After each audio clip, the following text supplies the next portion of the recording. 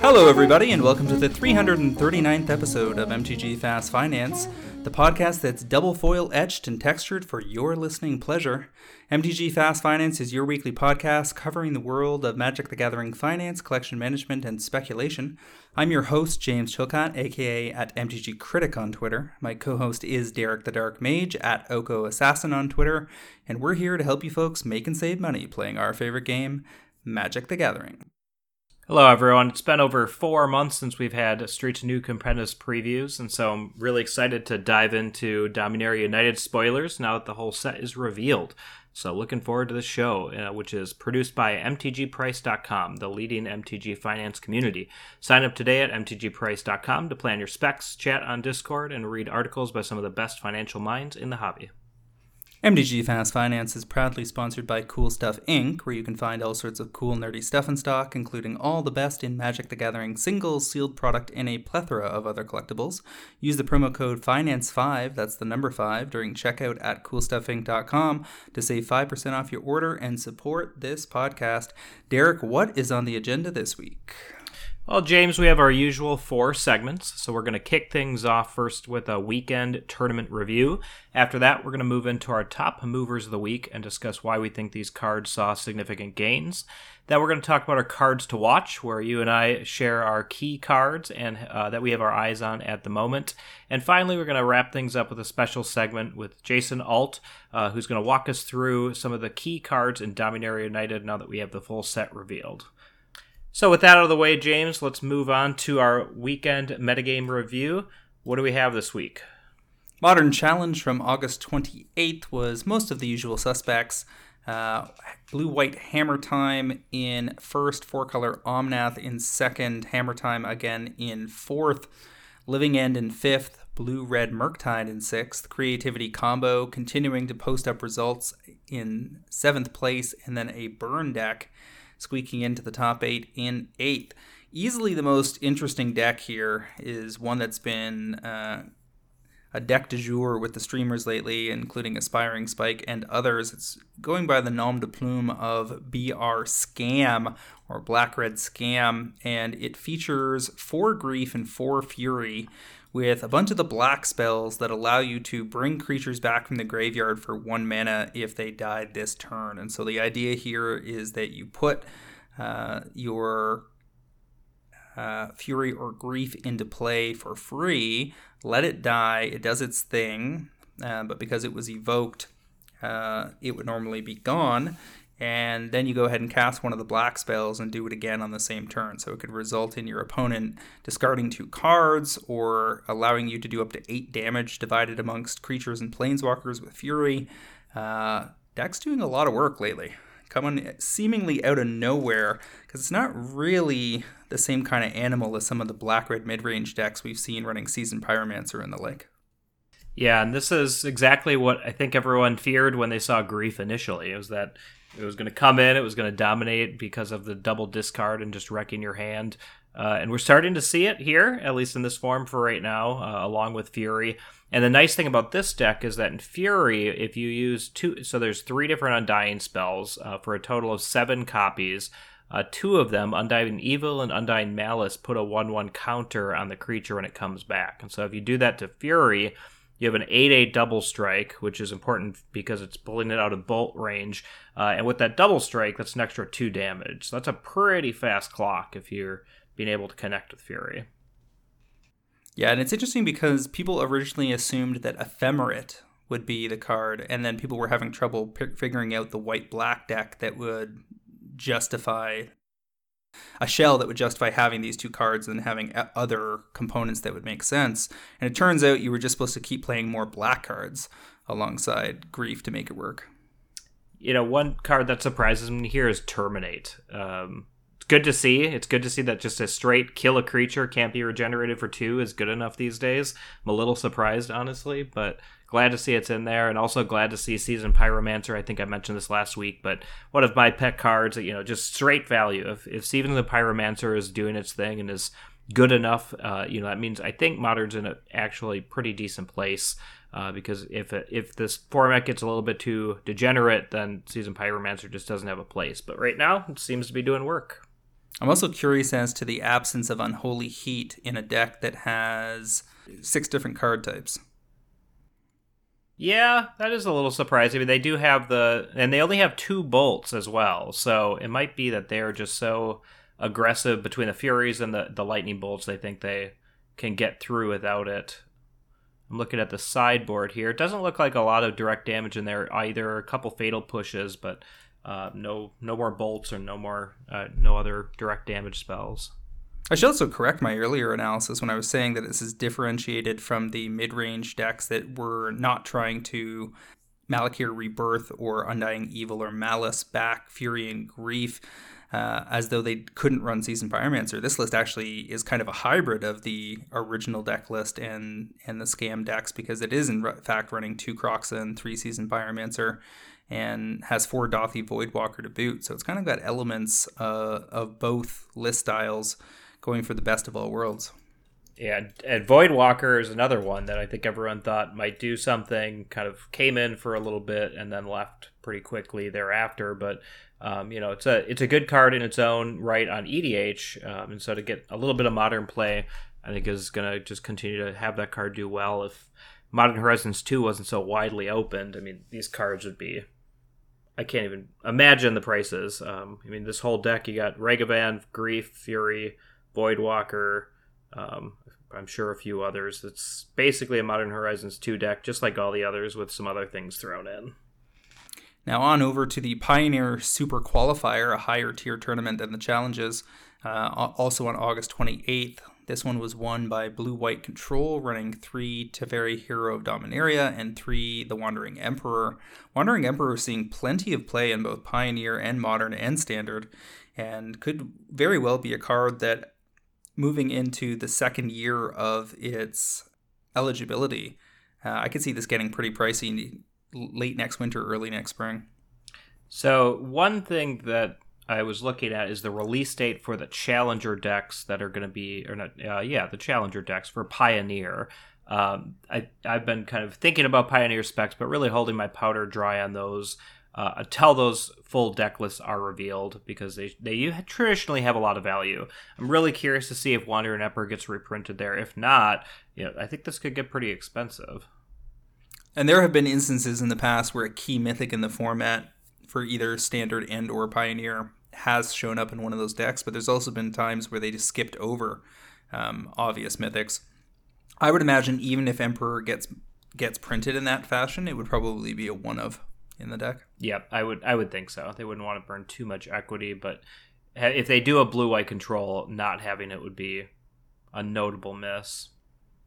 Second place was Red-White Heroic, a deck we've seen in the top 4 repeatedly over the last month or so. We've got Lotus Field Combo in 3rd, Mono-White Human still posting up results in Pioneer in 4th, Black-Red Sacrifice in 5th, another Blue-White Control list in 6th, and then rounding things out, we've got Blue-Red Arclight in 7th, and another Black-Red mid-range list in 8th. So, relatively stable situation for Pioneer, plenty of good decks, viable. Format looks healthy, wouldn't you say? Yep, good, and people like it. I think it's in a great place. I hope Liliana doesn't break it wide open, but I'm pretty confident it'll stay like a solid format going forward. If you're looking at these black-red mid-range lists, like the 8th place deck in the Super Qualifier, do you think Graveyard Trespasser is the 3-drop that's going to get kicked out for Lily? Probably. That 3-drop slot is just so competitive. Favorable of the Mirror Breakers, seeing play all the way back to Legacy, which means it is clearly the stronger card, generically speaking, at least. Likely in this deck as well. And you're also competing somewhat with Bone Crusher Giant. Obviously, you're playing that on 2 and then playing it on 3, but it's still a 3-drop in the end. So I think you probably boot Trespasser, or maybe, depending on the meta, split copies, do 2 Lily, 2 Trespasser if you do need the Graveyard hate. Yep, that all makes sense to me. All right, let me lead us over to the top paper movers. We'll kick things off with Flusterstorm, the iconic Masters copies, going 25 to 29, just 16% gains, but noticeable because I've seen Murktide lists running more and more of this lately, and seeing it doing work in Modern, whereas I haven't seen many Flusterstorms cast all that often in that format. So I thought I would put that on people's radar. We've also got Astral Dragon out of Commander Legends Battle for Baldur's Gate, going from $4 to $5.50. Only up $1.50 there, 37.5% gains, but it's seeing plenty of EDH play, and it was played against me in the Pro Trader EDH match this last weekend. It did some funky things as it targeted an Animate Dead, and things went kind of haywire for a moment while we figured out the rules. Very, very good card that can kind of break a game wide open in the mid to late game in EDH, so I think it's worth watching. Very unique effect. Then we've got Untaidaki, the Cloudkeeper foils out of Champions of Kamigawa. Oldie but a goodie, 35 to 50. Pretty sure what's moving this is the Joda 5-color decks, because they are a Legends Matters deck, and Untaidaki specifically allows you to use the land as a soul ring of sorts when casting Legends. We've also got Tomb of Arami out of Saviors of Kamigawa, I believe, $5 to $8. And pretty sure that is the non-foils that were on the move. 60% gains there. I've seen the Modern scam decks running this as a one-of. Do you know what it is that makes this appealing for them? Because making the 5/5 demon and sacking all your lands seems rather dangerous in the format. You want this, but, I mean, it does close the game if you have them tapped out. It just has always a 5/5 waiting to close that last 5 points of damage, I guess. TCG Player is down to just 5 listings, less than 10 copies total. Looks like it's headed up over $10. Moving along, we've got Black Market Connections, the extended art version out of Commander Legends Battle for Baldur's Gate, specifically out of the collector boosters, and this has gone from 23 to 35. A powerful and widely played EDH card, up 52% here. Surprised to see Protection Racket largely languishing while this thing takes off. To me, they are comparable power levels, but Black Market Connections being part of the Party Time deck and seeing this kind of price movement suggests to me that the Party Time deck is going to be very profitable in about a year. Yeah, honestly, when you look through some of these Commander decks, it doesn't make a lot of sense sometimes why one is priced so much higher than the other, even though, they're from the same set or, have a similar power level. I think this one, it was identified early, and there was a lot of echo chamber about how good it is and how versatile it is. And so I think people are feeding into that, but it's a great card. I mean, it does what you need it to do whenever you need it. It gives you a lot of options. So I get it, but it is climbing faster than I would have anticipated. We've also got Graveyard Trespasser, the double feature version, just non-foil, going $4 to $6, 50% gains on that standard and Pioneer usage. Very curious to see whether these will fall off a cliff if Liliana replaces them. Notable, I did call that one out in one of my articles a couple weeks ago, and it was still at about $250, so making some progress. Nice. Probably time to look for an exit ramp in case Liliana does a displacement effect here. Yeah, that was before Liliana, of course. Zuberi Golden Feather still on the move, $7.25 to $11.50 this week, 60% gains on the back of that new Griffin's Matters commander that is going to be available as a box topper, I believe, in Dominaria United. And then Teferi, Who Slows the Sunset out of Midnight Hunt, going just regular copies, $4.25 to $8.75, 105% gains on the back of the largely green Pioneer deck that is using Teferi to combo off by getting a Chain Veil out of the sideboard using Karn, the Great Creator, and taking infinite turns or something, right? Yeah, and on top of that, one thing that could be accelerating this also is the new Lotus from Dominaria United, because you drop that, it comes into play tapped, but if you have Teferi in play, it untaps it, you get 5 mana right away, it basically replaces itself, and if you get it one more turn, you should probably come out ahead or win the game, so I think that might be helping push it as well. Oh yeah, because the Teferi combo with Chain Veil is not infinite turns; it's infinite mana. Yeah, infinite mana, especially. So I think you have to have. So if you have Teferi, you untapping Chain Veil plus mana producing, and you go to town. Those lists are right now down to running about 2 copies, down from 3 to 4 when people were testing. But it seems to be the new standard version of that deck. I think people that are playing mono green now are definitely in the minority. Got New Frontiers foils out of Odyssey, $18 to $40, 122% gains. Fairly widely played EDH card in decks where lands matters, and there's several cards in Dominaria United that reinforce those strategies if people are playing Soul of Windgrace or Windgrace, etc. Yeah, it's good card, low stock. So going 18 to 40 is not too surprising, but be curious to see where it lands in a couple weeks once a couple more copies flood back onto the market. There's also definitely been a trend line lately of Antiquities cards being targeted in advance of the Brothers' War coming out in November this year.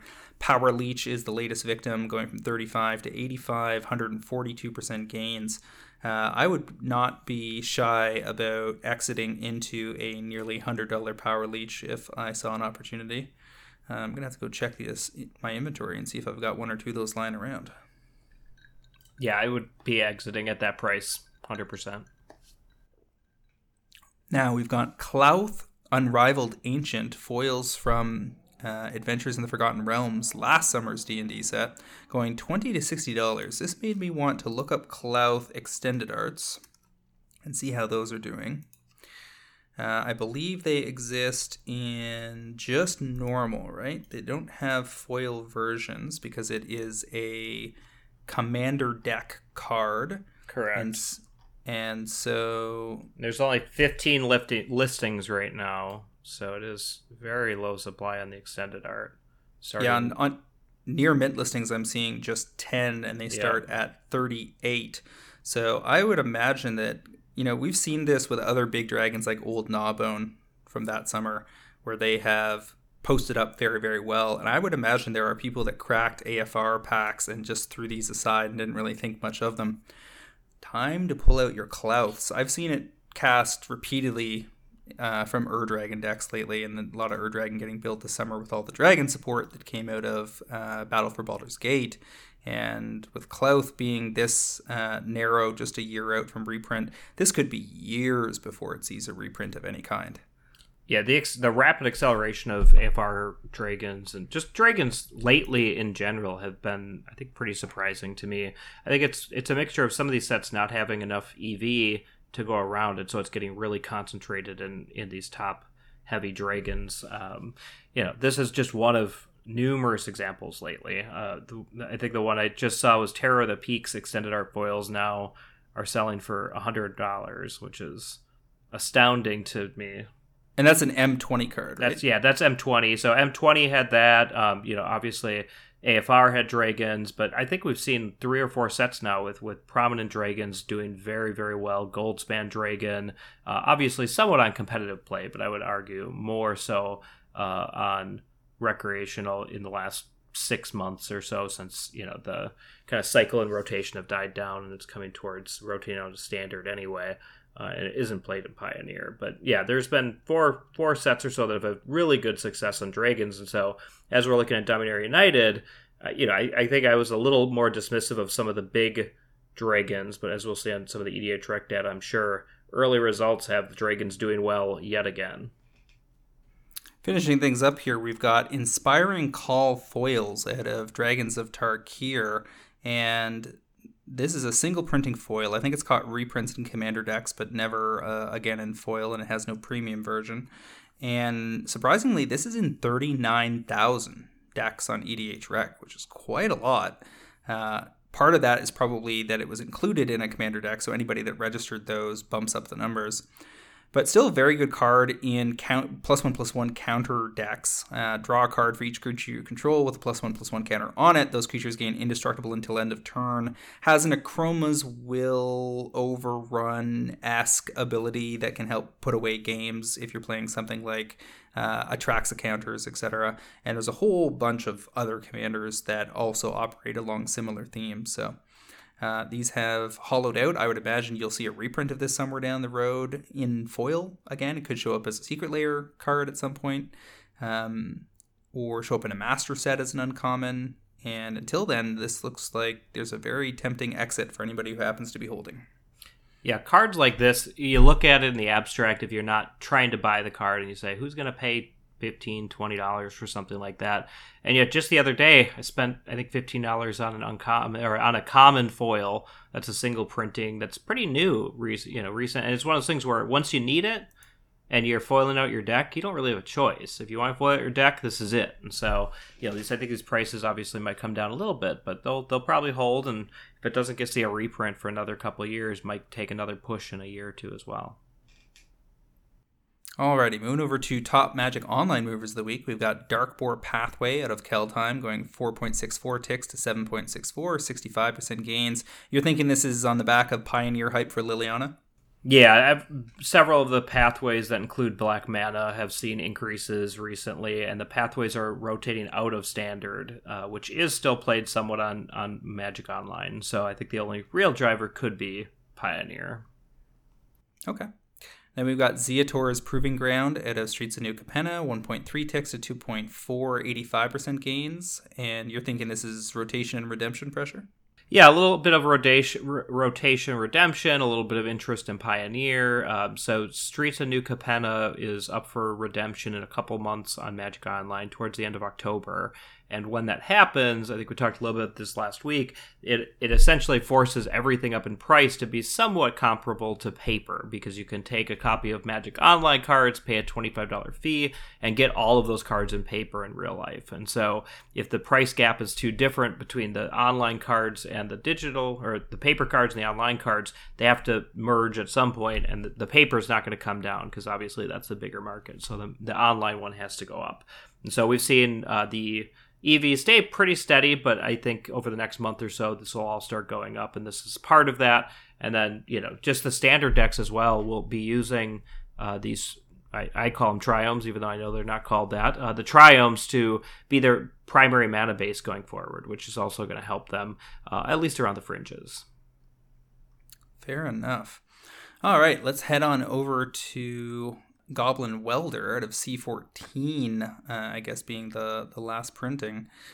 2.6 ticks to 5.4, 108% gains, and this is on the back of Legacy Mono Red continuing to do pretty well. Yeah, it's the painter servant list, so Goblin Welder obviously being a critical portion of that. And the painter lists are doing well primarily for one reason, is that they're running 3, sometimes 4 copies of Pyroblast. And with such a blue-heavy meta and Legacy, a 1-mana counter anything or destroy something on the board does pretty well. And so it's having success off and on, particularly playing Fable of the Mirror Breaker and some of the other new cards as well to make it a little bit more consistent and get things into the yard. Pretty probably worth flagging that the Goblin Welder Judge promos look like they're drying up. There's only 10 listings left on TCG Player. They start just under $60, but then ramp pretty hard. There's a wall of 14 of them at 65, and then it jumps up to the high 70s. I could very easily see these ending up being $100 plus Judge foils, say 12 to 16 months out. Yeah, Legacy players like their bling. They like things that shine, and obviously if you're playing Welder, you're playing 4 because it's a critical component of the deck. So it doesn't take much to drain out a few of those copies in the market and set a new plateau for sure. They're not super popular. They only sell 2-3 times a month on TCG Player. So you would imagine that the buy listing process could restock at that rate and keep things pretty steady. But I would imagine it would be something like if you get a new Brea-style commander, or there's probably going to be 5 Artifacts Matters commanders in Brothers War. And if one of them or more cares about red cards and Welder doesn't catch another reprint in the commander decks, then you could easily see pressure on all versions in equal measure. Yeah, and I would also say Painters in Legacy specifically, it is more popular than it has been in the past. So, if we get a very big Legacy tournament, which is definitely possible next year, that could help push some copies as well. All right, so we can move on over to cards to watch. I'll jump in with my first selection of the week. I'm going to go with a reserve list card. The first time I've done that in a while. How about Treachery?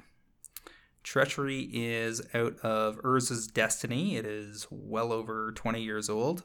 You have 32 listings of this card left on TCG Player, so a relatively healthy amount. These drift in and out of collections all the time, but the ramp on these is very steep. Like there are copies under $70 in the $65 range floating about in various markets, but they tend to climb pretty quickly beyond that up into the mid high 70s and 80s. And I'm just having trouble imagining how this isn't a future $100 card. It was called out on Command Zone this week as being really, really good in the new Ivy deck.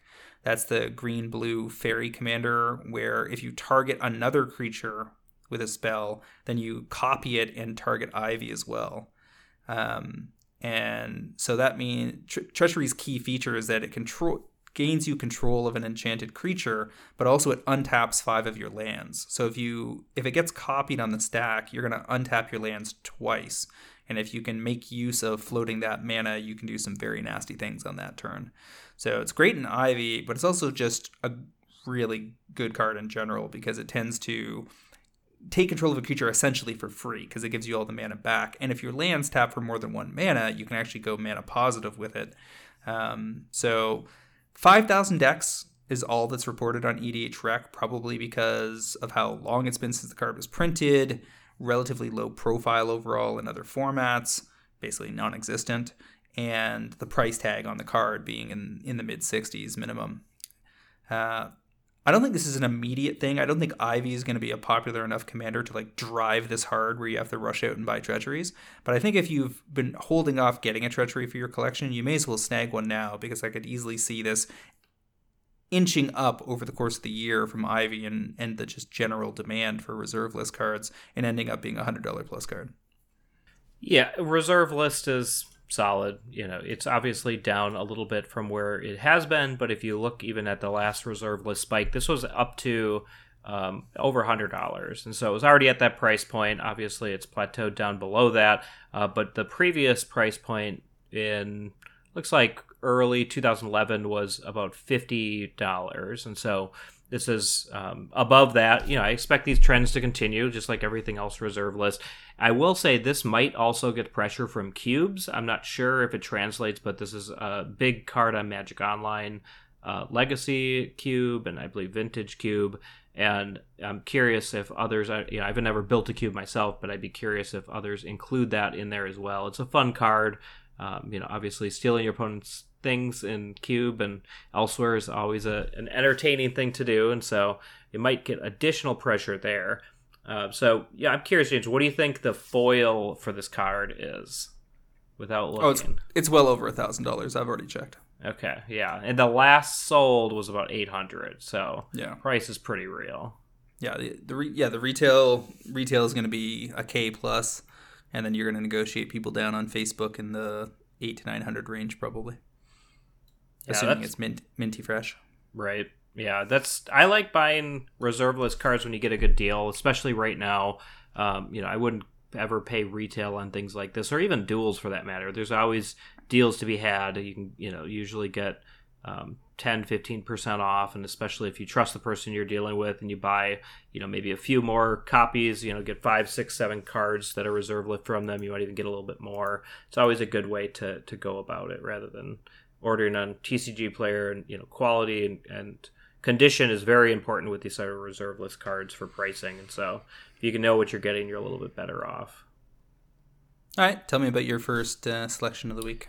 Sure. So this is my first foray into Double Masters 2022. For many of those cards, I'm really waiting until they hit their bottom, probably around Christmas. But I was trying to peek around, and both of my selections are actually Double Masters borderless foils. And I think both have reasons that I think, even if it's not the low right now, I think it's pretty close. First one being Vedalken Orrery is only $19 for the borderless foil. And this is a card that's in 26,000 EDH Rec decks, so it's very solid. Not extraordinary, but it was also very expensive for the last few years, and so it's something that I think artificially had a more limited number of decks just based on the price point. The art on the borderless version is absolutely spectacular, and for Command Zone, which obviously drives a lot of prices, this is really one of their pet cards that they highlight very, very often. And so I think it'll continue to be featured, which will each time it is, will continue to apply pressure. And additionally, it was down to about $15 for many of the copies being sold even just a few weeks ago. So it's up slightly from a low. Whether or not it'll continue to climb or sink back down is TBD. But I do think, it's not going to get much lower. And I think long term, it's a surefire win. I guess the question here is just at what point are we supposed to jump in on these? I suspect that for a lot of the ones that don't have multi-format demand, we can probably, especially the rares as opposed to the mythics, we can probably wait until closer to the holidays for a potential lull, or just to put our money to use elsewhere for a few months and then double back on this stuff. I suspect I definitely want to own some of these. The borderless art is fantastic. Definitely the best art the card's ever had. We're at 121 listings. There are no huge walls. There's a couple, I guess, that are 10 plus, but most of it is a lot less. There's still enough of this getting opened that, other than our singles buy where the prices were ridiculously low, I've largely been steering clear unless I was buying key foils and some such over in Japan. But I think this is good to put on a post-it note on your desk and say, 2-3 months from now, when this may have shed another $1 or $2, you go ahead and grab it. And if you put it on a weekly watch list and you see that it's starting to tick up, then you can move in earlier and lock down some copies. Yeah, I do think it's interesting on some of these, this card, the number of foils moving is actually much higher than the non-foils. That's one thing I always check. If I'm buying a premium treatment, I don't want the one that you're selling one foil to every 9 or 10 non-foils, and here it really is foils selling at a pretty steady clip relative to the non-foils. That was one of the things as well that made me feel a little bit more confident.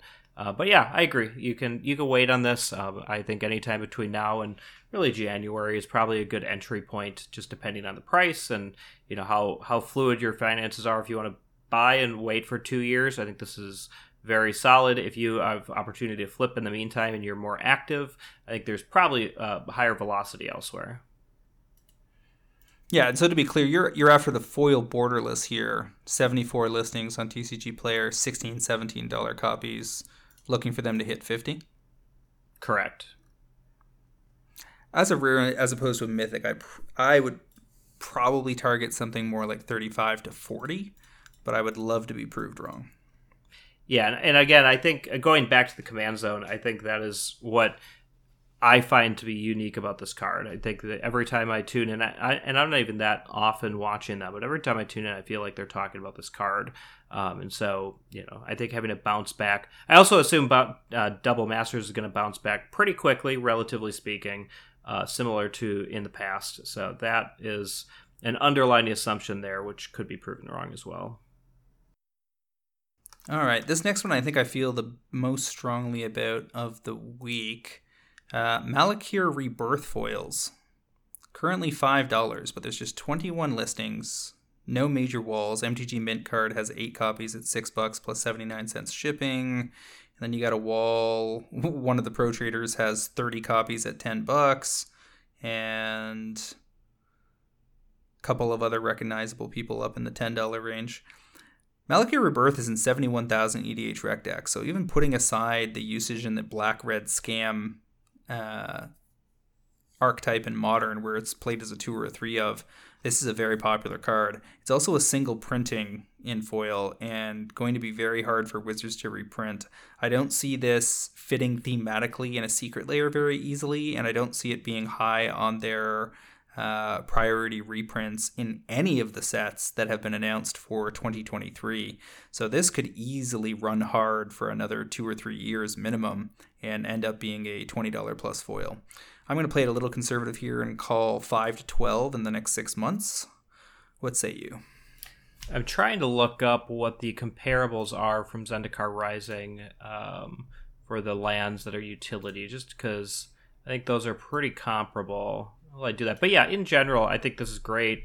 The reprintability, I think it could be absolutely in a Pioneer Challenger deck, but if it is, it's going to be a non-foil, which is just going to accelerate this. I think even if it's temporary, it'll create a little bit of a hype. bump it up. $12 maybe just a shy high. I think that $10 mark might be a little bit of a mental barrier. People might not want to go over, but doing a quick double up, especially if you can flip it to a buy list. How's buy list support for this currently? Did you look? I would imagine it's pretty weak, given that it's a foil that's only recently got onto the competitive radar. Card Kingdom usually takes some time to catch up on such things, but I did notice that there are less copies of this available on TCG Player than there are of the second most popular of these Zendikar Rising cards, which is Agadeem's Awakening. That has 241 listings as a mythic, whereas Malakir Rebirth only has 176, including all non-foils, as an uncommon. And it's also the third rated best-selling card from this set after Seagate Restoration and Agadeem's, followed by Omnath and Bala Get Recovery, all of which are cards with very solid pedigrees. Yeah, and Zendikar Rising used to be such there's so much supply, and like everything else, eventually it all drains.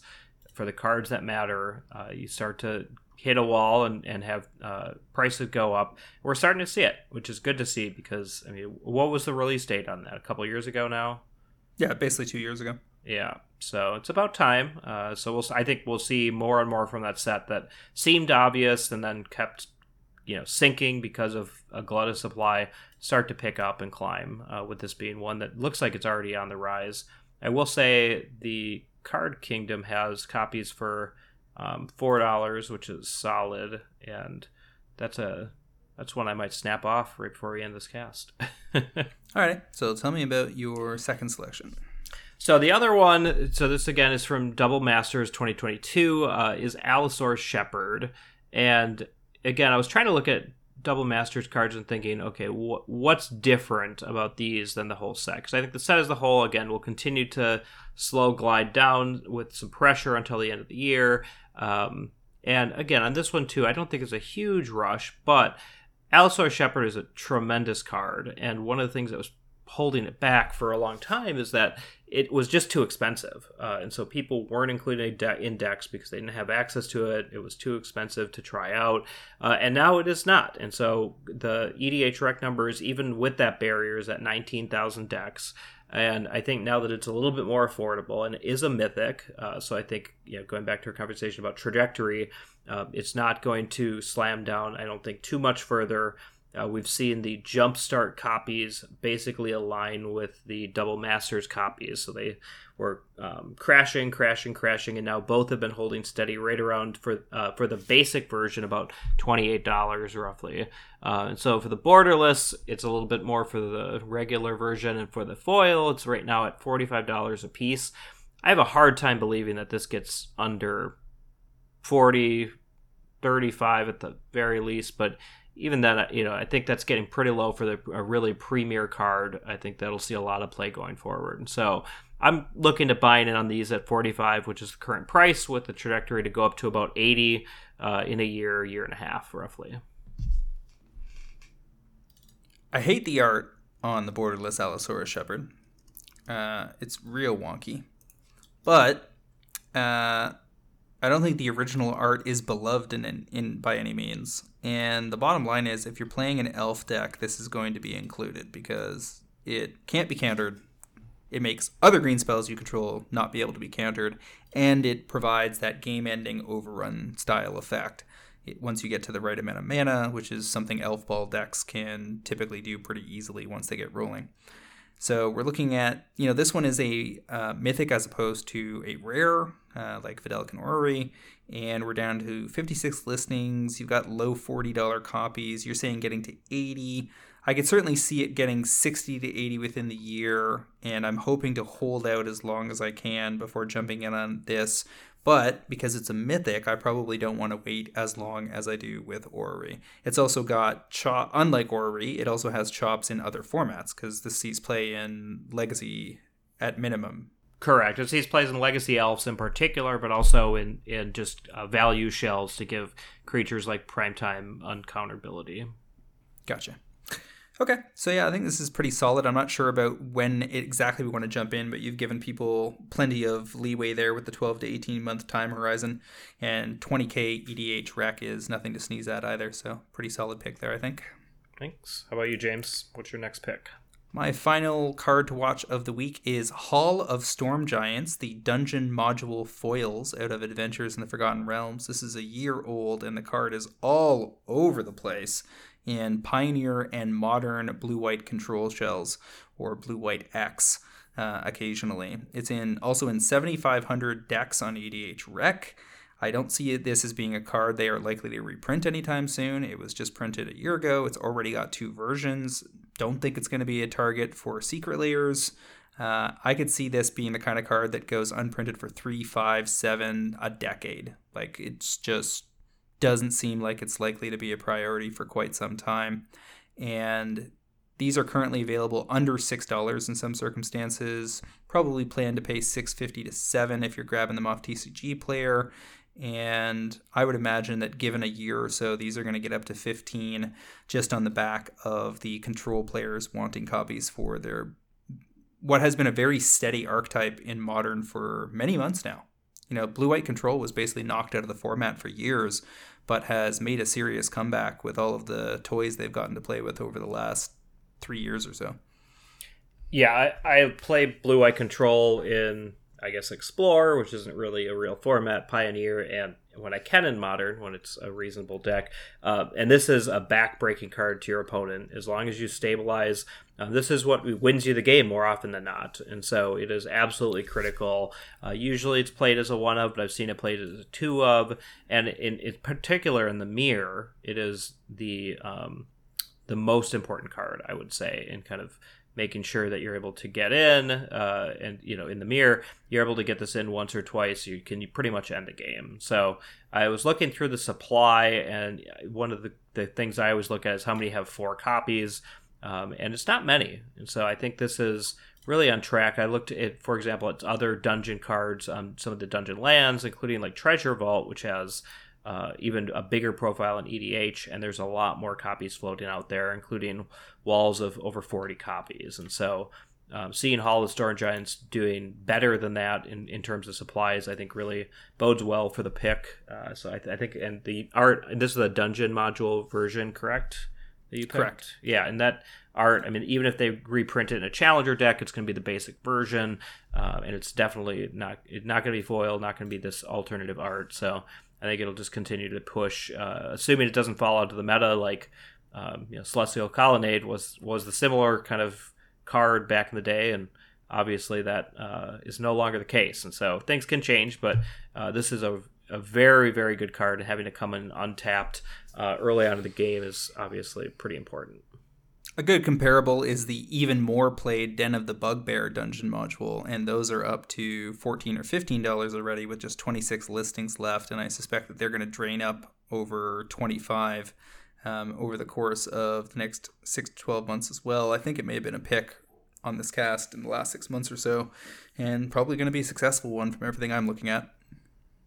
So are you a fan of the dungeon module art in general? Not this specific card, but overall. I'm a D&D DM. I don't go back that far with the game, but I do respect the art style of that era as being very kind of specific.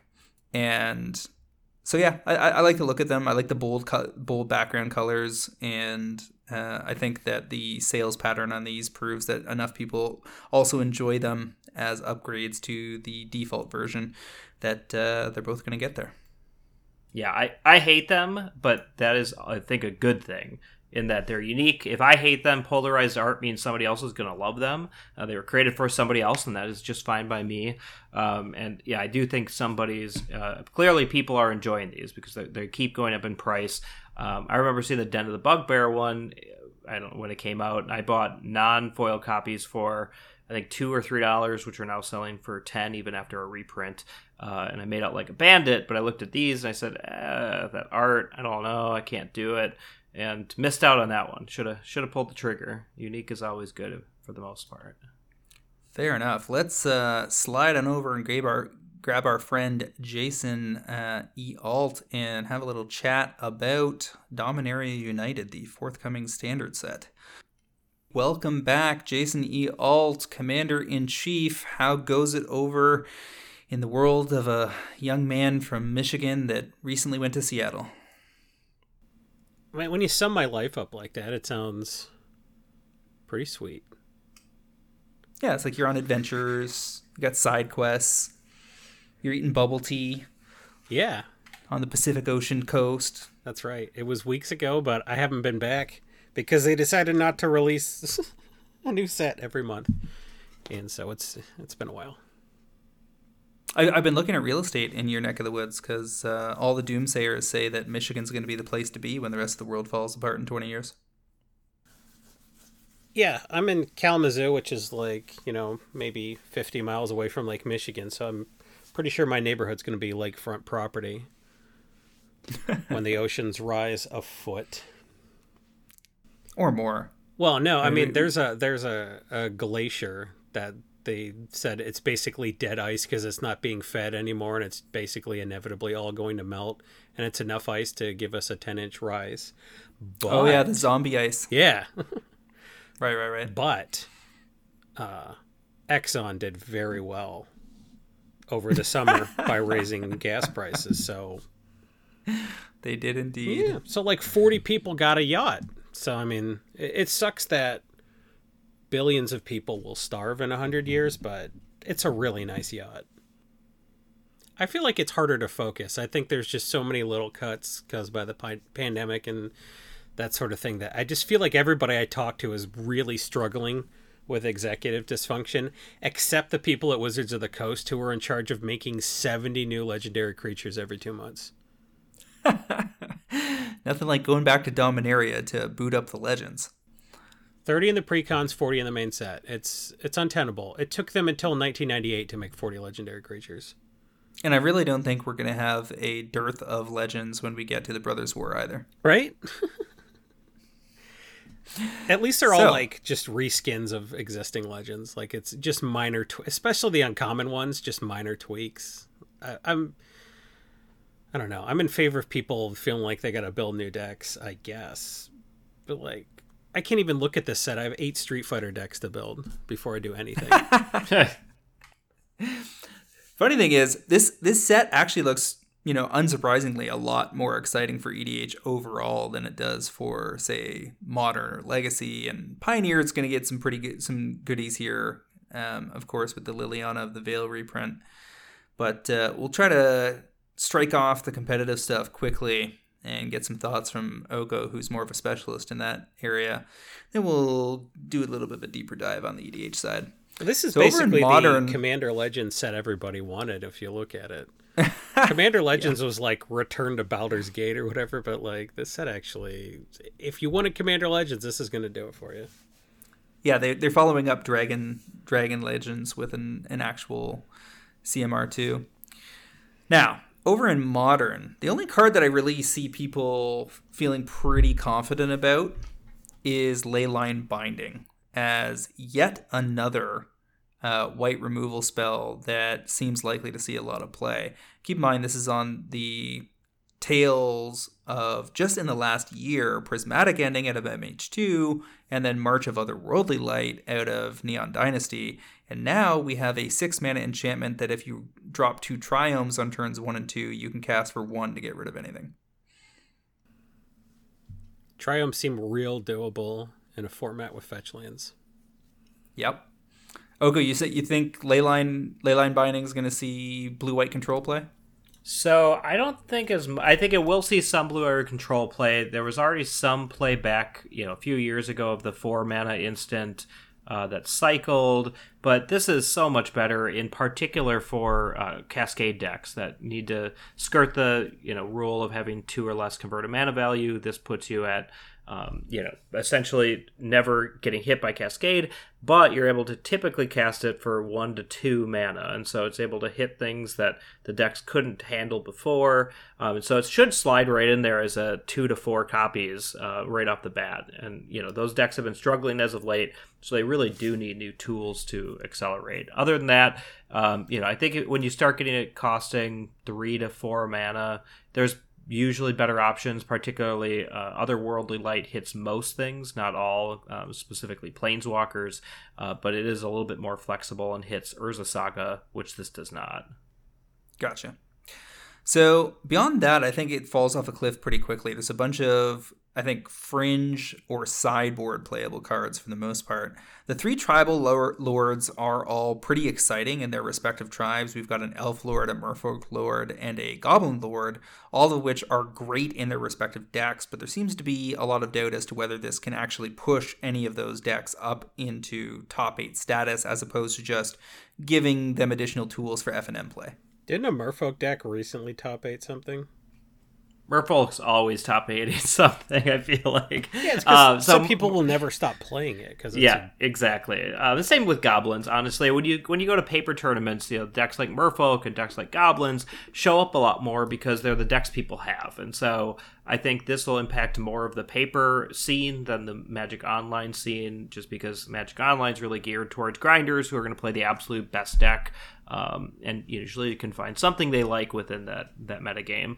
But the Goblin one, the Merfolk, I think in particular for Modern will do pretty well. The Merfolk one might even see play back to Legacy. Again, people will play Merfolk. Merfolk does well in Legacy tournaments every once in a while too. But it probably won't do well or anything in Pioneer. The elves, at least for now. At least for now, and then we might get to Ixalan revisited, or I can't remember the actual set name, but maybe they insert a bunch of these tribes, and that actually becomes a Pioneer staple there too. We'll see. Yeah, and that's on track for the Brothers War slot the following year, so November of 2023. We're headed back to Ixalan and presumably getting more Merfolk. I think Rundvault Horde Master, the Goblin Lord, that's 2 for other goblins you control get +1/+1. It's a 1/1 itself, and then if it or another goblin you control dies, you exile the top card of your library, and if it's a goblin creature card, you may cast that card until the end of your next turn. We think that's going to see play all the way back to Legacy, right? Absolutely. And Skirk Prospector in particular is what you're looking at here, where you're sacking the goblin, you're getting mana off it, and you're drawing a card, essentially. You start chaining those together. Pretty powerful, and I don't know if you noticed, but it says until your next turn. So even if you fizzle, or you hit, a Muxus in Legacy, and it's 5 or 6 mana and you have to wait, you can do it the next turn and still go off, assuming you're still alive. Right. And then Leafcrown Visionary is 2 mana for a 1/1 elf druid. Other elves you control get +1/+1, and whenever you cast an elf spell, you may pay a green if you do draw a card. Very, very powerful against control or mid-range strategies that are trying to get rid of your key elves to basically tap elves for mana or tap your lands and refill your hand in response to them killing things off. So, which one are you talking about, James? I'm trying to look it up here. Leafcrown Visionary. So in Modern in particular, it gives you a little bit more flexibility to draw cards, and kind of you get a lot of these creatures that you want to be able to draw cards off of. You're getting a ton of mana, but you don't have anywhere to go. This gives you something to do, and you pair it with all the tools it's gotten recently. Pretty solid. But even dating back again to Legacy, I think this will probably fit in at least as a one of, just because it gives you a little versatility. You can find it off of your search, and you might be able to use that there, but it wouldn't be a ton. But in Modern, that deck's always been pretty close, and it keeps getting new tools. And again, if we get one more tribal set, it could really push it over the edge in some of these other formats. I think I've got all 3 of these flagged due to multi-format and casual and cube play as being potential bricks, both in the regular versions and also foil extended art and potentially extended art versions that will be targeted by competitive players. These are just some of the best lords they've ever given us in these tribes. They're all 2 mana. They all have very relevant, kind of tuned abilities for the decks that they are meant to be included in. A lot of thought went into these designs, and I think that is going to pay off, a few years down the road when they've had some time to settle. It is interesting that the Elf Lord is double green when I think the others are all single pip plus 1 generic, correct? Probably on the basis that they expect the green deck to be able to handle it pretty easily, especially since the tacked on ability requires green mana to activate. Yeah, I think that one's powerful, and they maybe put that in there to limit it a little bit, because otherwise, I mean, I'm not sure it makes sense to have it be double green otherwise, and so it might be more pushed than you'd think, or they were trying to tame it back because a lot of the elves builds are 2-color. Obviously, green black. You mean green black in particular, but sometimes others. And so that's something where I think they might have put that in there on purpose just to give it a little bit more restraint compared to the other lords. So one of the interesting sideboard cards that's been flagged for, I guess, both Pioneer and Modern, and may in fact do more work in Pioneer than Modern just because of the lower overall power level in the format, is Karn Silex. This is a legendary artifact for 3 mana, enters the battlefield tapped, but players can't pay life to cast spells or to activate abilities that aren't mana abilities. And for X and a tap, you can exile the Silex and then destroy each non-land permanent with mana value X or less. Especially sexy if you're running Karn the Great Creator and you can go grab this out of the board for the massive flavor win. Yeah, and the question is whether or not you'll have time to do any of that, right? So if you're dropping Karn on 4, you're pulling this out, you're playing it, it comes into play tapped, and then you're having to activate it as well. That's a lot of turns taking off. And so, I'm not sure. I think the idea of shutting off fetch lands is pretty interesting, but obviously that's only a thing in Modern, and Modern is obviously much less forgiving. So we'll see. I would love to see this come in on turn 2 after a 1-mana accelerant, and shut your opponents down. They can't Thoughtseize you. They can't crack their fetch lands. But at the same time, the other ability of Karn Silex, if you're using a 1-mana accelerant and then you're blowing up the board, you're killing your own accelerants. So it's a little bit of a wombo combo there. The other note of caution on this card is that they've updated the templating from the days of Pernicious Deed, whereas if you're playing a bunch of Planeswalkers, you can drop a Pernicious Deed into your Atraxa deck in EDH, and it's only going to kill artifacts, creatures, and enchantments with a converted mana cost X or less, because they didn't have Planeswalkers included in the templating when that card was originally designed. But this one has been updated to be non-land permanents, so if you were running Planeswalkers alongside Karn, you may end up killing them as part of the activation. Yep, that's true. And in Modern, I would say, you have Oblivion Stone. So for the Wish board, which I think this would probably see play in Tron for the most part. And so, when is this better than Oblivion Stone, which also can protect your own things by if you have the time to put on counters. So not sure. At first I saw this and I was excited by it. I thought it was an interesting design. The more I think about it, the less I think it'll see play, but I'd love to be surprised. If this is seen play, I think that's a good thing. All right, we've also got... I saw Aspiring Spike mention in his video on potential Modern cards of the format that he thought Soul of Windgrace might see some play in Jund builds. His argument was that when you're running a deck that has kind of a lands matters or graveyard recursion theme, just from the virtue of running Wrenn and 6, that a card like Soul of Windgrace might be good enough to see play as a 1 or a 2 of in that deck. You have any thoughts on that, Oko? I don't believe it, personally. 4 mana, do nothing until your next turn, usually doesn't make the cut. If this came in, and it does come in and get a land from the yard. If you're bringing in an Urza Saga, I guess that's pretty powerful. That's I guess the use case I could see is if you're playing Jund, you have Urza Saga, you're bringing one back from the yard after making a couple constructs. I guess that's pretty good, but even if it's seen play, yeah, I think it's a one of. It's really about pitching lands from Wrenn and 6 that you're pulling back every turn and drawing a card, but even then you're investing a couple mana into it every turn, so it is slow. Yeah, I think it'll see play for the first 3 weeks when people are testing, and it'll fade away, personally. I'm reminded of Savage Knuckleblade. Yeah, sure. Which seemed amazing. Right, and then just fell off the face of the planet. The other card that's got my attention is Temporary Lockdown. This is an enchantment, 1 double white. Whenever it enters the battlefield, exile each non-land permanent with mana value 2 or less until it leaves the battlefield. Against very low-slung, fast decks in both Pioneer and Modern, I could see this coming out of the board and doing some work, presenting them with an enchantment that they just have no answer to, that has taken out 2 or 3 cards. Yeah, we talked about this a little bit last week, and it's grown on me since then. Being able to hit the Boros type of aggro builds, either Prowess in Modern or in Pioneer, the target your own creatures and get counters deck. Either of those, this wipes their board completely. And even if they can bring it back, I mean, you're really trying to just get time. If you get time, a couple extra turns out of this, it's really done its job, even if they're somehow able to destroy it at some point. So the more I think about it, the more I like it, but it really is situationally dependent. There's a few other decks that look very vulnerable to this. I mean, if we're talking about people coming back to the table, experimenting with goblins, elves, and or merfolk, all of the above could be in trouble if this hits the table. Of course, the blue Merfolk Lord in particular provides some protection against lockdown in the sense that it has flash and can come down and sack Merfolk to make sure this doesn't actually hit. That's something worth noting.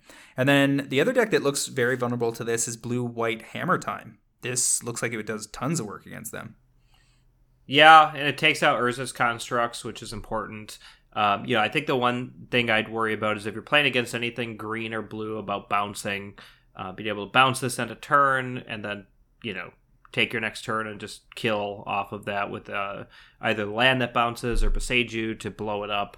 Either of those scare me a little bit more, but when you're playing against the more aggro builds, they don't really usually have that sideboard tech to take out things like this.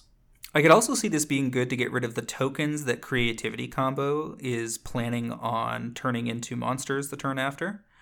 But against some of the other decks, like, say, Living End or 4-color Omnath, this is going to be next to useless.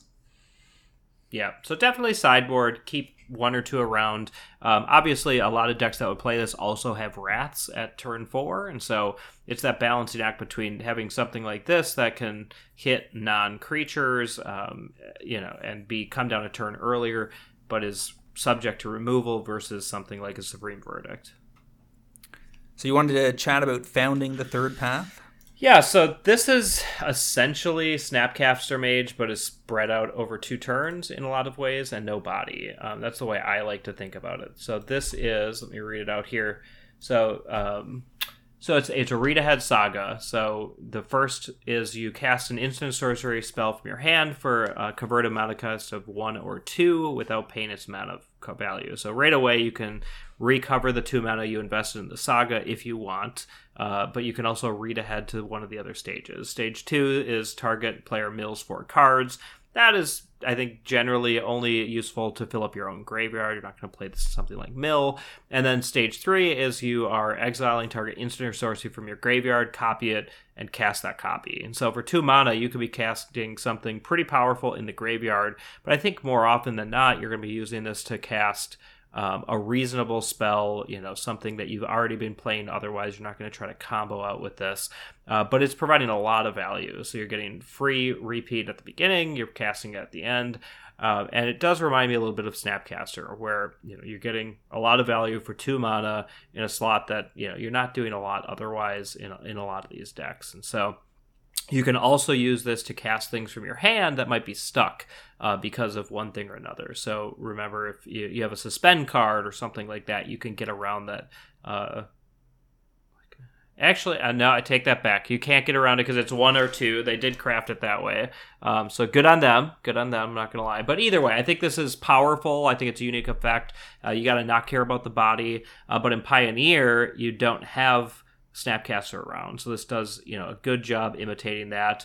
Their card draw is a little bit iffy, but they do have a lot of things at 1 or 2, and that you could throw something big in the graveyard to copy to make it a little bit more powerful on stage 3. So I think it has potential. It'll all depend on crafting. You'd have to really build around this to make it worthwhile inclusion. It's also an enchantment, so if you get into the yard, if you care about diversifying your graveyard, it does that as well.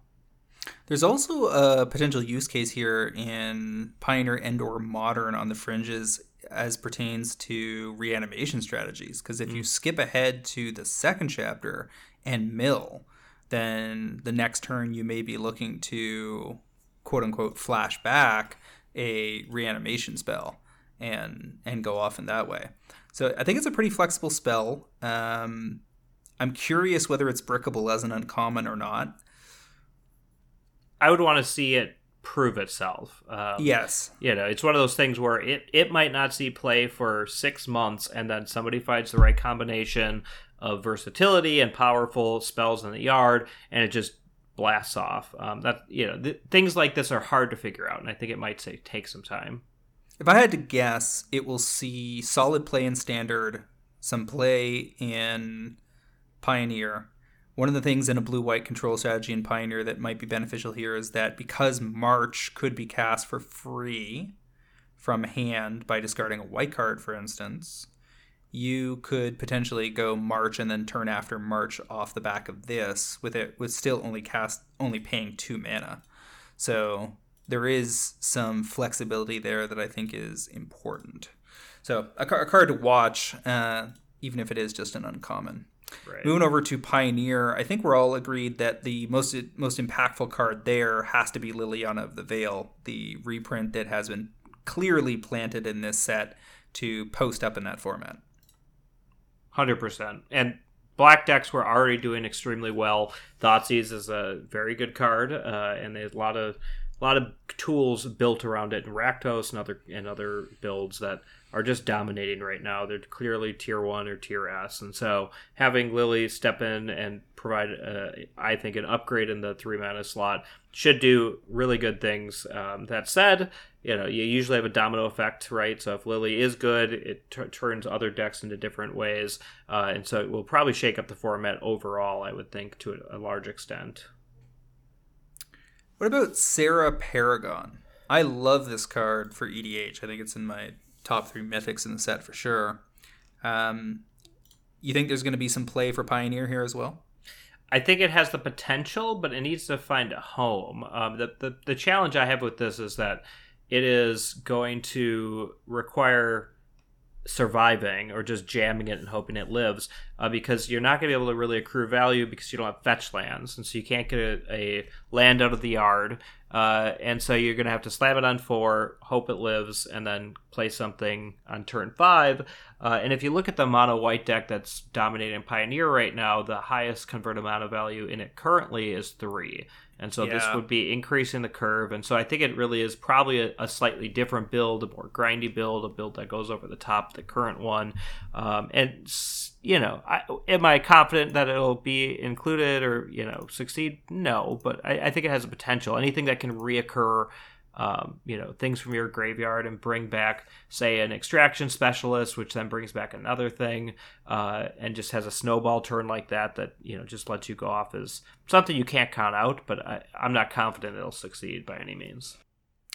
What about Urborg Lurgoyf, the poor man's Tarmogoyf? You think this might show up as a mid-range creature for Pioneer? Isn't Tarmogoyf the poor man's Tarmogoyf now? Well, it's the poor Tarmogoyf for any man, apparently. So current pricing. Yeah, Fiend Artisan is basically an all-around better version of this card in most ways. So it is still +1/1 for each creature in your graveyard. It's a 1/1 rather than an X1. And if you pay some mana, you can search for a creature in your library after sacking another. And so it is more versatile. It doesn't, obviously have the kicker to fill your yard, but if you're waiting to put down your vanilla 2/2 until later in the game anyway, I think you're going to have bigger problems. So my expectation is it won't do anything in Pioneer, but might be a standout in Standard in various ways. Do you think that those two cards reinforce each other in any way as part of a strategy that could take off due to newfound synergy? Potentially. You're putting a lot of eggs in the I'm just going to attack through things basket. So, and Fiend Artisan isn't seeing play, so you'd really have to form a new green-black rock type of synergy to make it happen. I don't think so. I don't think having a dirtily big creature on the ground is all that useful when you have a deck like Mono Green that probably does it better and then also has the combo potential with Teferi. Sure. How about Joint Exploration, this new sneaky Growth Spiral-esque card? So I had to look it up. I knew of it, but I hadn't really thought it too much through. Growth Spiral is very good. This does a pretty good impression of it for 3 rather than 2. Isn't it? So yeah, you have to kick it to put the land into play, but it's an instant speed. Anything that's instant and puts land into play, I think is it has potential. I'm trying to think what build is blue-green that would want to run this right now. I guess would that be Lotus Field? Potentially? Yeah, maybe Lotus Field. Scry 2, then draw a card for 1 and a blue. If the spell was kicked, which means you paid 1 green more, you may put a land from your hand onto the battlefield. Scry 2, draw a card. Combo and control strategies seems like this could find a home. I could very easily see this being fairly dominant in Standard if it has the right shell. Yeah, Standard definitely. Pioneer, it would just need a home, I think, but if it had one, it would do well. The equivalent is the enchantment that came into play. You scry 2, draw a card, and then you could also sack it for 2 and a blue to scry 2 again. That you used to be able to flicker with Urion. That saw a lot of play for a long time. This is very similar to that in the terms of the draw feature. So the base of it's good, and then you add in the potential for land acceleration, all the better. So definitely is a shot, but needs a right shell, I think, outside of Standard. What's got you thinking that the Raven Man will show up in Pioneer?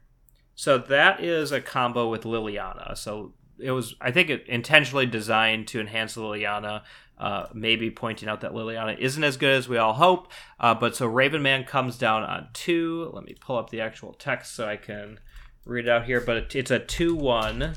At the beginning of each end step, if a player discarded a card this turn, create a 1/1 black bird creature token with flying, and this creature can't block. And then for 3 and a black and a tap, each opponent discards a card, activate only as a sorcery. Right, so turn 1, you Thoughtseize or something else. You turn 2, you play Raven Man. Turn 3, Liliana tick up, and all of a sudden you have a 1/1. And it does a good impression of Bitter Blossom in a lot of ways. And so I think they were really made to be together. Obviously, Raven Man is connected in lore with Liliana, although I'm not a big fan of that, so I couldn't really speak to it, but I do know this. So I think it's an instant include if that deck works. If Raven Man, I mean, 2/1 that makes birds seems solid, but these days, power level's so high, I don't even know if it's good enough, honestly. But I think it'll probably see play. It is limited because it's a legendary creature, so you can't just jam 4 of these and expect it to always work out. Probably more of a 1 to 2, maybe 3 copies. But we'll see. But I do expect that to at least be tested, and if it does well, it'll stick around. Not to spoil any lore, but there's just it blows my mind who this character actually is when it absolutely looks like evil Urza. Yeah, it absolutely does. I don't understand why this character looks like that if the newly revealed secret identity of the Raven Man is as it is. Anyway, temporary lockdown, probably even more likely to see play in Pioneer. Yeah, I think so. The curve is lower, and the things to hit it are less powerful. So you still have March, but that you'd have to pay 4 to blow it up, which is getting pretty late for an aggro deck. And then, like we talked about, the prowess type of builds are much more prevalent in Pioneer right now than they are in Modern, which just gives us a lot more targets. Both the mono white humans and red white heroic lists look like they're vulnerable to this card. And yeah. What about Cut Down, the 1 mana black instant that takes care of a creature if it has power and toughness combined no greater than 5? I think it's a trap, honestly. Most of the things that you want to kill with this, at least in Pioneer, can grow and can grow quickly. And 5 is, if it was 6, I think that'd be a little different. But 5 or less, I mean, it doesn't hit a lot of the things you want to hit. And there's a lot of tricks that you can play that will blow you out with this card. So maybe decent as a sideboard, 1 or 2 of in the right thing. But generally speaking, with Fatal Push in the format, I think you have usually better options. Fatal Push is just a safer card to run that's going to have broader applicability. Alrighty, Jason, you've been very patient. What is your favorite EDH card out of Dominaria United? You know I used to be good at competitive Magic, right? Yeah. I don't think anybody cares that I used to be good at it, but like, and it would require me like paying attention to Pioneer or knowing what Pioneer is now. So yeah, knowing which sets were included in the format. Everything you both said sounded smart to me, and that's fair enough. That's what if you did go to a tournament. Is that Legacy then for you, since you've played a long time ago? Or oh yeah, probably Legacy, because I could, I heard Maverick is back from the dead. What? Yeah, it's doing all right. What did that? Was it Drannith Magistrate or something goofy like that? Or yeah, it comes and goes. Every 2 or 3 months something pops up, it does well, and then it fades away. So it's always the flavor of the day. That's what I want to do. I want to strike hard and then retreat. So the top card, according to your website, EDH Rec, most played by report so far is Plaza of Heroes, which does not surprise me. This land is so bonkers.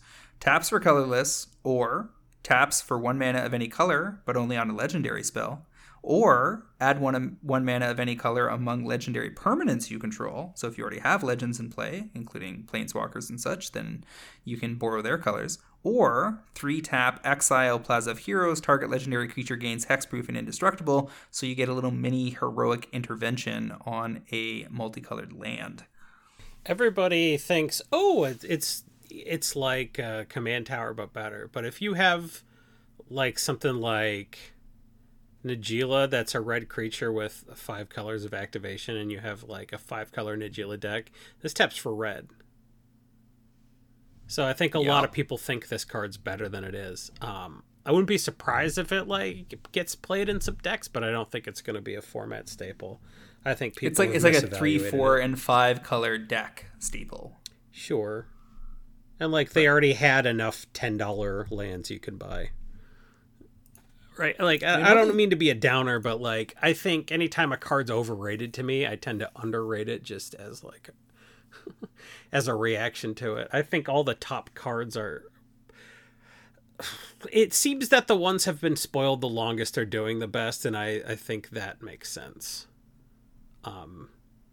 So I think Plaza's fine, but I don't like it at $8 on TCG Player, certainly.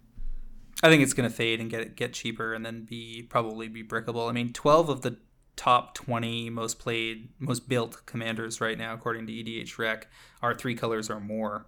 And there are multiple 4-color and 5-color, including Atraxa, the Ur-Dragon, Goshintai, etc.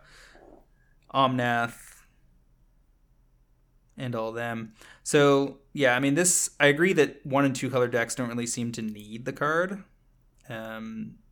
But the fact that they gave it that extra text, giving the mini heroic intervention for no reason whatsoever, leads me to believe that players will like the card and will purchase it for decks and put it into a whole bunch of decks. Yeah, EDH Rec doesn't care if people actually play the card. They care if they register it on, Archidect or something like that, or if they buy it using our affiliate link. Which you can do at EDHRec. No, I'm just kidding.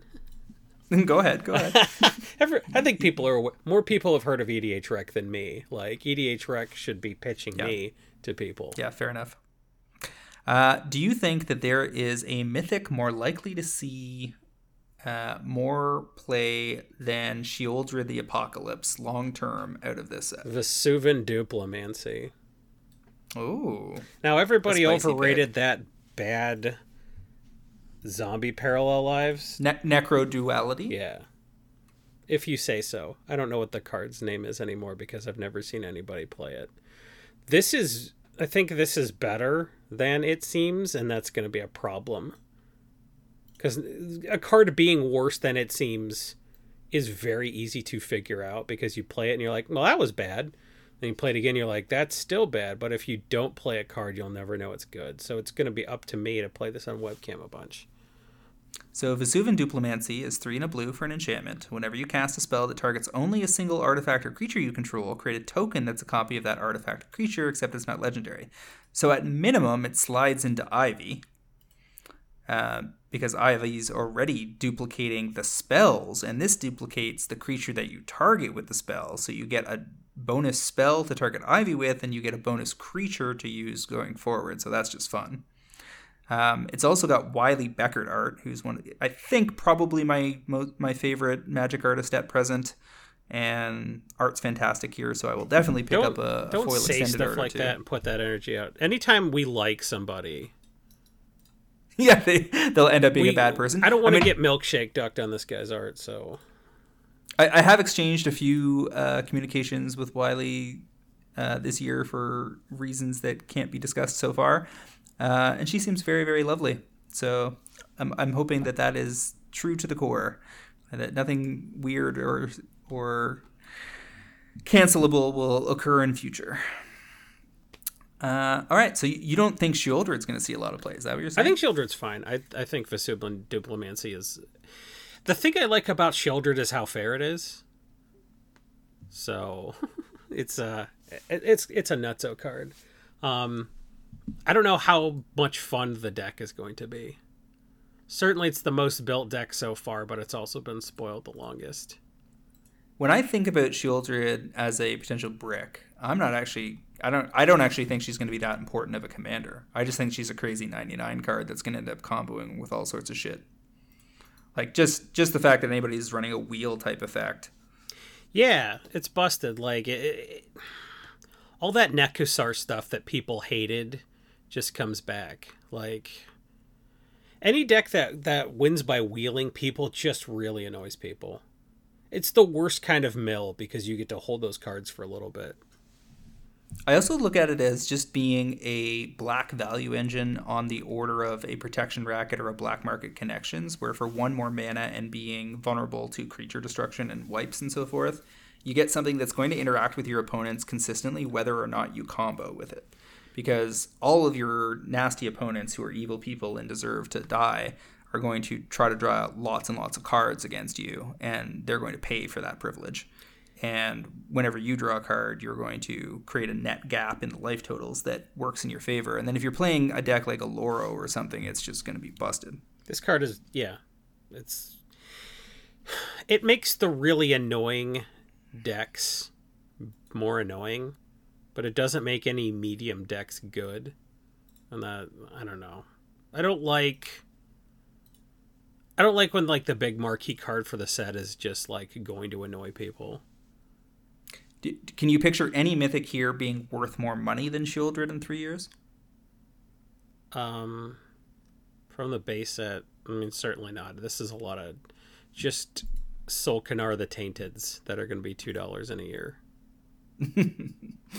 All right. How about Sarah Paragon in EDH? I'm pretty excited for this card because I think that in this format, you have just a trillion options. It looks to me like a comparable Sun Titan for 2 mana less. I mean, if all it said was you can play a land card from your graveyard, like a flying Crucible? Yeah, it's a little bit new for white.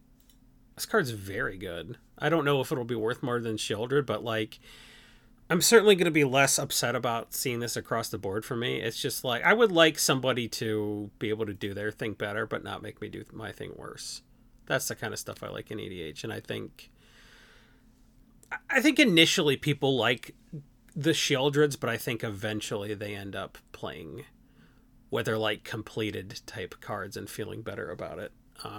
I love Sarah Paragon a lot.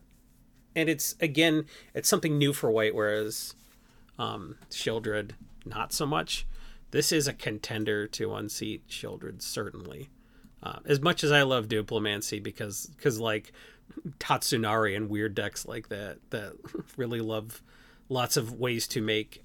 I make the frog that Tatsunari makes. I try to make a non-legendary copy of that. So being able to churn it out a bunch by targeting my creature with an enchantment I can return to my hand seems awesome. Sheoldred's a Praetor and all that, and we're going into a huge Phyrexian storyline, so I feel pretty confident she's top dog, but I don't feel confident that she's the best card. I think that I agree with you that Serra Paragon has that magical open-ended synergy where it doesn't need to be in a particular white deck. It probably just fits in most white decks in EDH, because it's going to be very unusual that you're going to be running a deck where you don't want this ability, even if it's just to get back lands, and then you're going to have a whole bunch of other stuff that you're interested in bringing back. It's mana value limited to 3 or less, but it's not color limited or type limited in any way, so that, that's pretty cool. Like, that's very, very synergistic with many things currently and many things in the future. And it's also an angel, and people are still building Giada decks, so that doesn't hurt either. Oh yeah, the card's bonkers. How about Silverback Elder? 2 triple green, 5/7. Whenever you cast a creature spell, choose one. Destroy target artifact or enchantment. Look at the top 5 cards of your library. You may put a land card from among them onto the battlefield tapped. Put the rest on the bottom of your library in a random order. You gain 4 life. I've played against Lands Matters decks in your hands. Would this make those lists? I personally, I have gone to the mat saying modal cards are good, actually. And that a modal card takes up 3 spots in your deck. Now, you might not play a card that had just that one mode, but anything that's got the flexibility, this is repeatedly usable. This card it's pretty bonkers, honestly. I kind of think of this as being like a mini Great Henge. Like, you might get it down for a little less than you drop Henge for, depending on the deck. I mean, if you're playing decks that get 4/4s and 5/5s into play in a hurry, then Henge is cheaper than this, potentially. But I think that flexibility is strong as well, and I think all 3 modes are interesting. Like, even gaining 4 life can be good against the right strategies. And just taking out an artifact every time you cast a creature tends to do a lot of work to slow down the table. Get your Mana Crypt, get your No Mercy, get your Rhystic Study, get your Esper Sentinel. Yeah. All that stuff seems good. And in a lot of cases, against, say, an Esper Sentinel, they don't even get to draw a card off of it because you cast a creature to make that happen. Yeah, people are really frustrated playing against Aura Shards, and this is just a way better Aura Shards. It's easier to kill, harder to cast, but it's pretty bonkers. There's a lot of big, dumb green creatures that all other big, dumb green creatures compete with, and so I'm not confident in this card financially, but I certainly look forward to fooling around with it in a variety of decks. But all those, you're fighting for, like, the big mana. You're like Ancient Green Warden or Green Warden of Marasa, I guess, or the Mana Tripler. What's that? Nyx something? Nyx Bloom Ancient. Nyx Bloom Ancient, yeah. So I feel like, yeah, there's the big dumb green slot, but this has just so much utility that, like, especially if you look at the precons, what we're getting in those, you're getting all kind of Creatures Matters decks. People are still playing Jetmir. People are going to play Hazazon, and there's a lot of, like, Tokens Matters decks. So people really do like to play creatures in green, so I don't know. I think it's got a ton of utility, but again, I think it's probably, unfortunately, overpriced right now, which kind of sucks to say. I mean, I expect it to get very cheap, and then I'll take a look at the EDH rec numbers and make a call on whether it's worth going after. Here's a rare that's on my radar. Threats Undetected feels underrated to me as a green Gifts Ungiven that is likely to do a lot of work in this format. 2 and a green for sorcery. Search your library for up to 4 creature cards with different powers and reveal them. An opponent chooses 2. You put those back in your library, but you keep the other 2. How does this not just let you get a quad of redundant combo tasticness? It does. And where no matter what 2 they put back, you're still comboing. It does.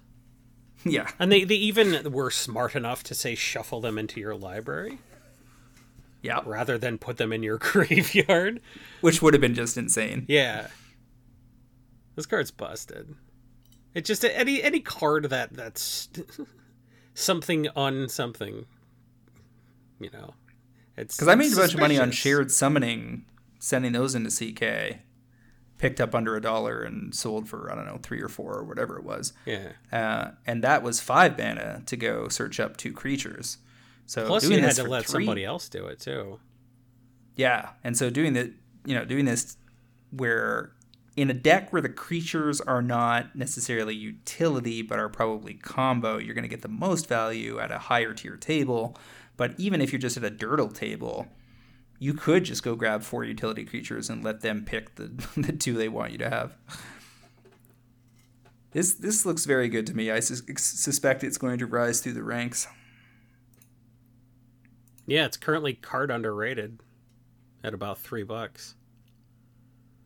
I mean, it's got to get real low. Like, I think there'll be dollar copies lying around. Is everybody really that bad at evaluating Magic cards?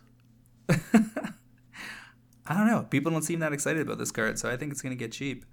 One of the other ones, I guess all the tribal lords that we already talked about are all ultra relevant in EDH. If you're playing those tribes, those lords will be included. So that contributes to my aforementioned brick.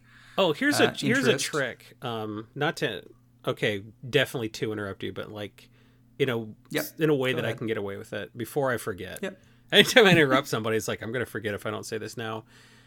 If you go to the EDH Rep website and click themes, you can click the word tribes and it'll bring up a list of all the tribes. So you can see that dragon, there are 28,000 dragon decks versus 951 fungus decks. So if you don't have a conception of like, is this tribe 300 times more popular than another? Maybe it is. So when you're sort of like, oh, this is a lord and this is a lord and this is a lord, well, is it a Kavu lord or is it a zombie lord? Because like that stuff really matters. Getting a sense of how the different tribes are played relative to each other can really help you evaluate cycles and which one's going to be important in a cycle. And it can really help you evaluate, are there only 43 horse decks because there's not a horse lord? Or are horses just really bad because they're 4 mana 2/2s? Who knows? And the good news here is that the elves are the 3rd most played tribe, the goblins are the 6th most played tribe, and the merfolk are 16th. So probably the elf and the goblin are the 2 to take a look at overall, because that may well be the ones that see the most constructed play. At least the goblin lord, I think I expect to do more work in more formats than the other 2. Moving along, Relic of Legends certainly has my attention. This is a cool looking 3 mana rock that just at minimum taps for the stuff you would expect it to tap for, and it's pretty high on your list so far. I think it's the 5th most reported card so far early on in the set.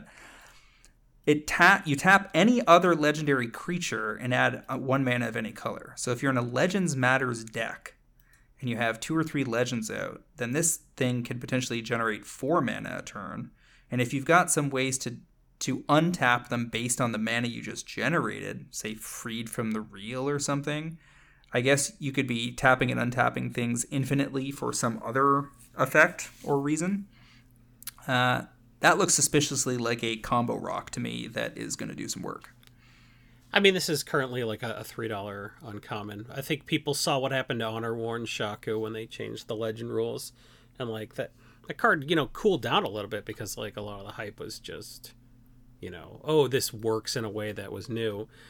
I think that people have caught on to the fact that a 3 mana rock has to be pretty pushed to have the audacity to exist in a world where we have enough 2 mana rocks that we do not need 3 mana rocks. Yep. This one, it's powerful and narrow. So they made it justified as an uncommon by making it super narrow. You can't tap a legendary permanent, you have to tap a legendary creature. So you can't just tap all your planeswalkers for 1 million mana. Along similar lines of logic, Timeless Lotus has a mythic mana rock that has the Lotus pedigree, a 5 mana casting cost, comes in the battlefield tap, and then once you untap it, taps for Wooburg, is currently $20 at show sponsor Cool Stuff Inc. and over $30 at Card Kingdom, about $30 on TCG Player. Overrated? Underrated? Overpriced at present, I think we all agree, right? This has got to get cheaper. I think people cut Gilded Lotus for a reason, and I think this is just as clunky as Gilded Lotus, perhaps more. Tapping for Wooburg is super cute, but I think the people that I think the majority of people who have played a game of Magic the Gathering have done it with no sleeves at a kitchen table, and they see this and they think it's the absolute best card ever printed.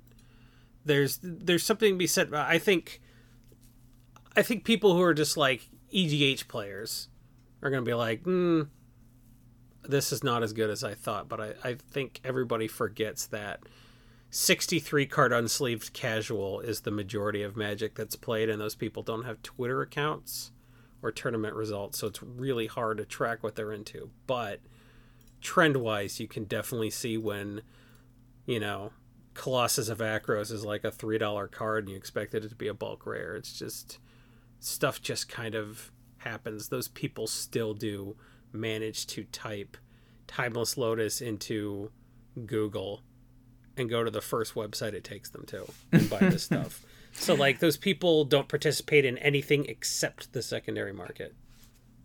Derek, if you're guessing the price of foil extended art Timeless Lotus in 3 years, what number pops into your head? 3 years, I would say $70. Ooh. See, I think that's pretty aggressive. This is currently 20 to 30. I expect this ends up 8 to 12. First of all, LOTV is Liliana Veil is in this set, so that's going to chomp a bunch of EV.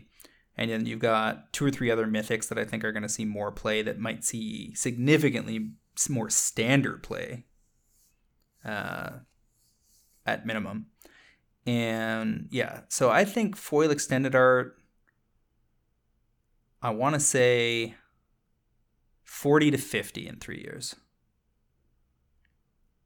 And a lot of this depends on how these EDH rec numbers shape up in 3 to 6 months. I mean, if you'd asked me if I thought Chromatic Orrery was going to be $19 in a year, I would have said hell no. Yep. But here it is. Chromatic it's not Orrery, a good card, but it's $20. I mean, the foil extended arts of that are at 42. And that was a rare. No, that was a mythic. Oh yeah, you're right. It's a summer mythic, isn't it? I'm trying. So that's M20, and that's 2 years out. So you add another year, I think that pushes. Let's see, it's been pretty flat. So another year goes up to maybe 50 or 60. The foil on that is trending down super hard, and the non-foil is trending up, which means actual players are playing it. This month, actually, the prices flopped, where foil's worth less than non-foil now on Orrery. So yeah, that tells you it's gonna. You need people actually playing it. But Chromatic Orrery, there's nothing collectible about. Telling someone you got a foil Lotus is a, different story. That's a thing. Yeah, I think this is the kind of card I'm going to look for in Japan to get real cheap, because Japan won't care about it at all. But I'm not sure about that. Give them all your jeweled amulets. Yeah, sometimes being associated with Magic history, the word Lotus might be enough to keep it expensive in Japan. It's also the fact that they are shipping to the US again via Harayuya, so we'll have to see how it goes. At present, I'm just holding off. I have no intention of touching this card until I think it gets to the right price, and that's not right now. Jason, do you have anything else that jumps out at you in the main set that you think is going to be widely played in EDH? I'm suspicious of Thran Portal. Okay. It's just such a weird card. And it's a gate, which we needed. We're going to continue to get enough gates to make Nine Fingers Keen playable, so that is such a minor point, but it's non-trivial. I don't know. I Thran Portal is a card that's $250 on TCG Player currently, and $8 on Card Kingdom. Who's right? I don't know. Yeah, I think this one gets cheap. Although I have lost to Gate decks and EDH in the hands of pro traders recently.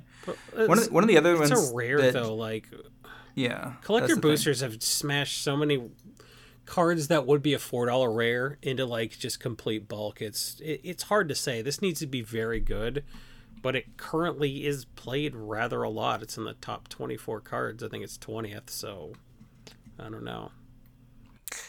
If I was going to pick a mythic that I think is going to get cheap and then sneak up over time, I'm looking at Weatherlight Completed.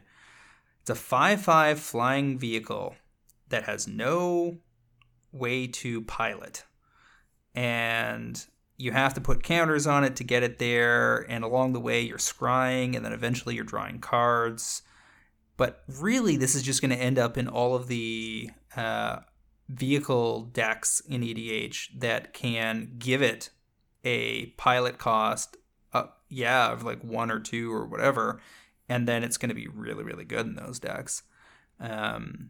And it's also got like cool story beats associated with it, so I think this will probably get cheap and then be a sneaky card over 2 to 4 years or something like that. All right, let's move over to the precons. There's some pretty cool cards over there as well that I know we wanted to talk about. The most reported so far in EDH Rec out of the precon cards that will also show up in the collector boosters is the Reaver Cleaver. Equipment I think you and I can both agree, Jason, did not really need to exist. I mean, they've told us that we're going to contend with treasure tokens the rest of our lives, and we need to get used to it. I mean, I'm certainly putting this straight into Korvold because it gives Korvold trample, and then he hits people for a bunch, and then I get a whole bunch more treasure tokens. So that's gross. And play it alongside Old Gnawbone and Ancient Copper Dragon and all the other silly ways to get more treasure. And yeah, it looks pretty good. We've also got the Peregrine Dynamo. That was my card. Roller derby name. This is a 3 mana 1/5 and it's a construct, which could easily be very relevant in 2 months when we get to the Brothers War. I would imagine we're getting a whole bunch of constructs. Maybe even a construct lord. This is a 1/5 with haste for 3 mana. For 1, tap, copy target activated or triggered ability you control from another legendary source that's not a commander. You may choose new targets for the copy. The most obvious use here is that you can use this with Mox Amber or Timeless Lotus or a Planeswalker in, say, an Atraxa build to double up their loyalty ability. This is broadly applicable, and it's just a question of how quickly people catch on. Yeah. People kind of see that it seems like a worse version of, some Strionic Resonator? Strionic Resonator, something like that. And maybe it is. But I like that it's 1/5. Yeah. It's got a fat butt, so it can block some stuff. And that for 4 mana, it does something right away. Yep. Haste on a giant slow creature is very funny to me. But it's a dynamo. It's charged up and ready to be a poor man's Strionic Resonator. I don't know. This will definitely never get taken out of the precon it's in, so that's gonna that's always a problem. Anytime a card is too good to get taken out of the precon, it just seems like people either just buy the precons to play with them, or they just sell they like throw away all the packaging and sell you like a brick of the decks for like, $35 each in a bunch, in 2 years. And then you get to be like, oh, well, all these other cards are worth money, and apparently Peregrine Dynamo's $5, so I got all those for free. It's going to be one of those cards, I think. Financially, it probably gets cheap, very, very cheap, and it's relatively narrow, so whether I brick it or not will depend on how cheap it gets. if I'm picking between this and say something like Two-Headed Hellkite, I think I'm leaning towards Hellkite. This is a 1 Wooburg 5/5 dragon, flying, menace, haste. Whenever Two-Headed Hellkite attacks, draw 2 cards. I mean, this thing pulls you ahead on resources the second it hits play, so I don't see how this doesn't earn a slot in Dragon and all of the other 5-color dragon builds, Tiamat, etc. Yeah, this is a hot card. Even the art looks gorgeous. And presumably there's an extended art version of this in the collector boosters, and I would imagine those will end up being worth money. So I'm definitely keeping an eye on how cheap they get. Currently it's at $15 pre-order on TCG Player, but Card Kingdom has some copies at $4. I don't hate that. This could be a future $10 plus card. It's very good. The reason that this wouldn't is because they just made so many better cards that this like is obsolete. And for a dragon to be obsolete, that's pretty tough. Or they'll just reprint it every year like Zatalpa. all of the out of all the commanders that are available through Box Topper Action and Dominaria Reunited, so far the one that's been most reported by a wide margin, by at least 50% more than the next closest, is Torwaki the Younger. 3 black-red for a 3/3 human archer, reach lifelink. If another source you control would deal non-combat damage to a permanent or player, it deals that much damage +1 to that permanent or player instead. And whenever you cast an instant or sorcery spell, Torwaki the Younger deals 2 damage to any target. So it's a Torbrand deck. It's a Torbrand deck that you could run Pestilent Spirit and Sedgemoor Witch in. I'm super into it. I'm not going to build it because it's super like linear and obvious, but like there's no surprise that this is the number 1 deck right now. And then we've got Tetsuo, Imperial Champion in second, Hazazan, Shaper of Sand in third, Jared Carthalion, Jared Carthalion, let's go with that. 5-color commander that is the face commander of the 5-color deck. Only been reported 53 times so far, so in 7th place overall. How do you feel about Jared's chances longer term? Over Dahada? Sure. I don't love Jared, I guess. If this is like, if you're doing a Planeswalker deck, like, cool. You get a 5-color Planeswalker deck finally. I think that's pretty cool. I don't know. It doesn't have to be good to be fun. That's the cool thing about EDH cards. I'm so, like, wrapped up in trying to evaluate whether something's good. I never think about whether people care. So, like, Jared doesn't have to be good to get built a bunch because people weren't using Child of Alara in EDH for, like, 3 years because they wanted Child of Alara to blow up everybody's creatures. They needed a 5-color creature in their command zone. And if you're building 5-color Planeswalkers, what are you going to use? Morophon? No, you're going to use Jared. So it's solving a problem, that it solves a problem. What's the commander for a 5-color Planeswalker deck? Well, here it is. And I think that matters a lot. How do we feel about mana cannons long term, given that Card Kingdom currently has 50-cent copies? This is an enchantment for 2 and a red. Whenever you cast a multicolored spell, mana cannon deals X damage to any target, where X is the number of colors that spell is.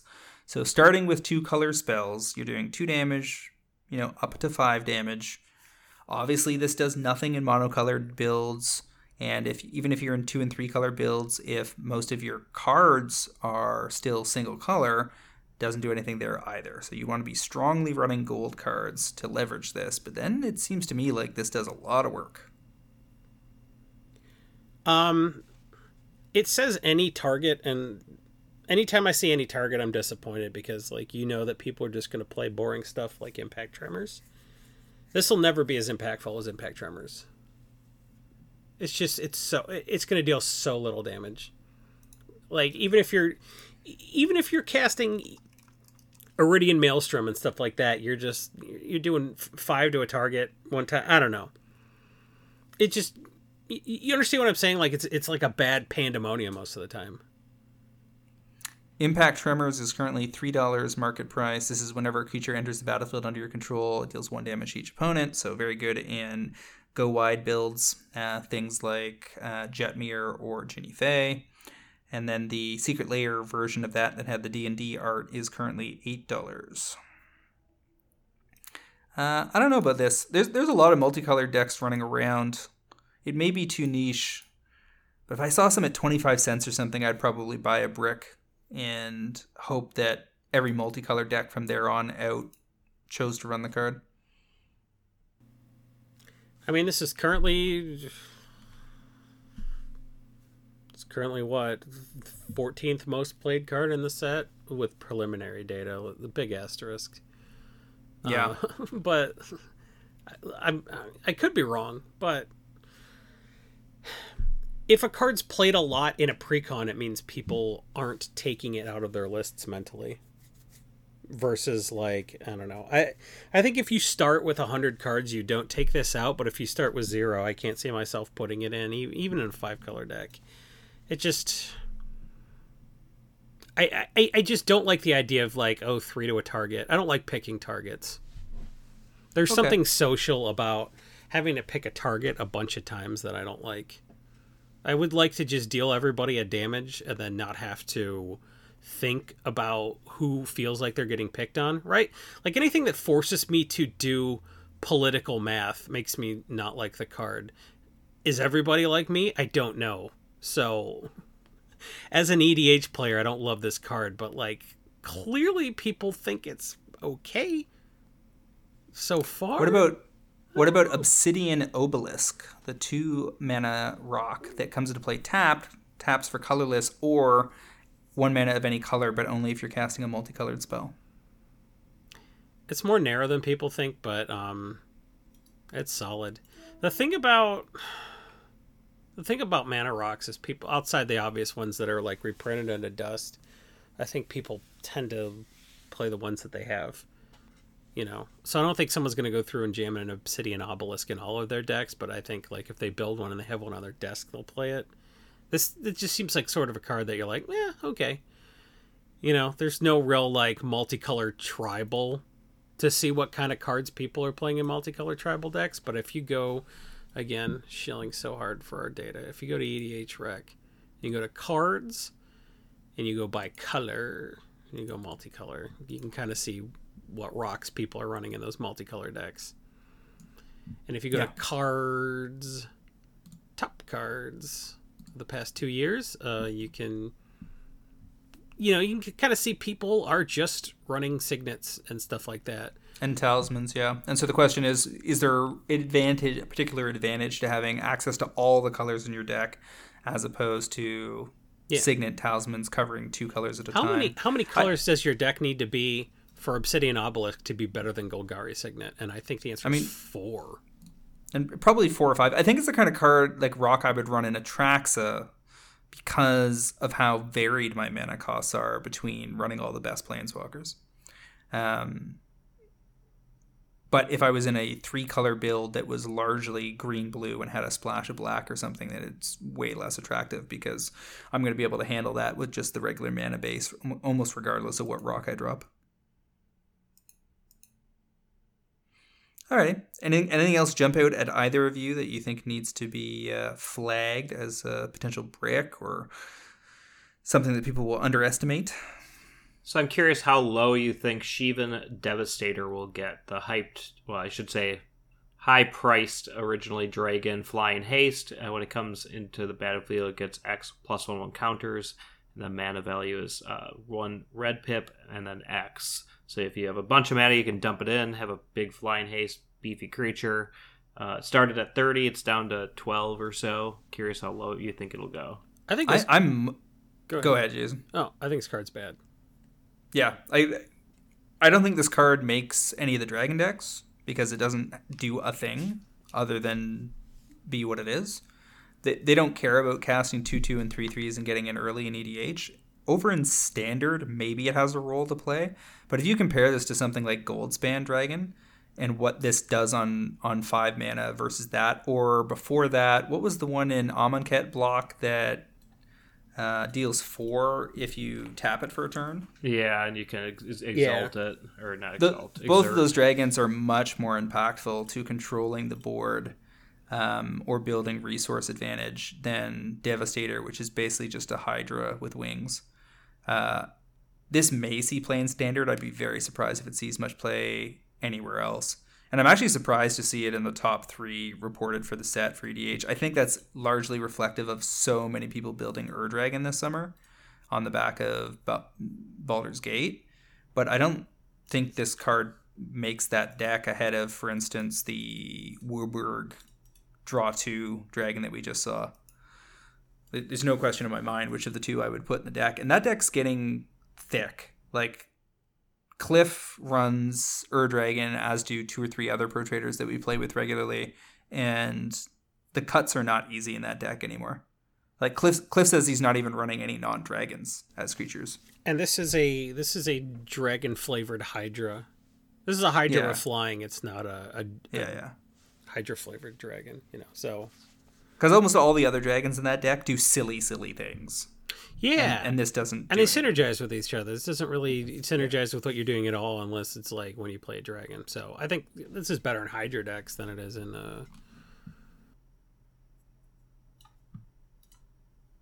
Yeah, I'm not super excited about it.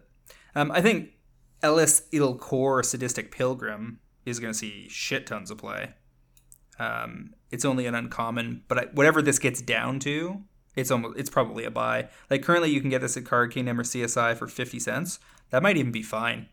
Like, if there's bricks of this of 25 cents on opening weekend, I'm in for 100. This is a 2/2 Death Touch for white and a black. It's a Phyrexian and a Core and a Cleric.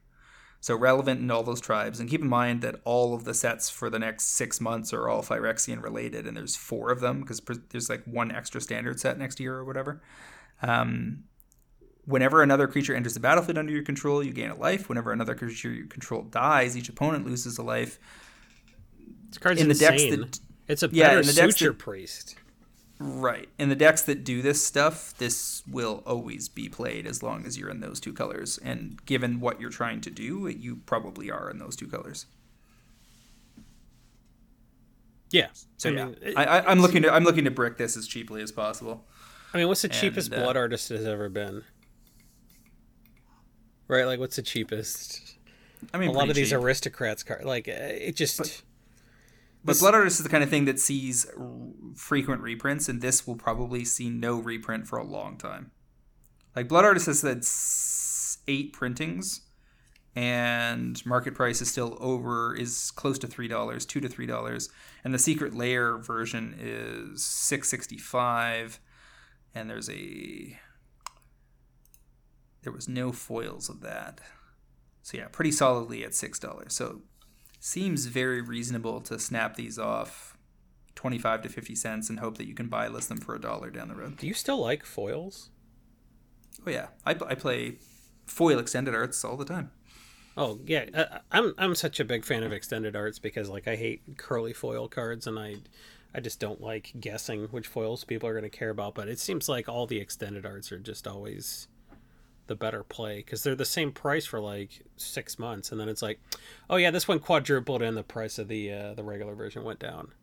It's so predictable. Well, I love it. I have an article coming out soon that's like 7,000 words long or something, which basically can be summarized as regular cards make you more money. But the regular card, which is not news to many vendors in the space who have always said such, I've made tons of money on foils and premiums over the years, but the percentage gains tend to be better on regular, primarily because they are cheaper to begin with. Because you cannot get the kinds of returns on a 25-cent card going to $5 on a $50 card. You just can't.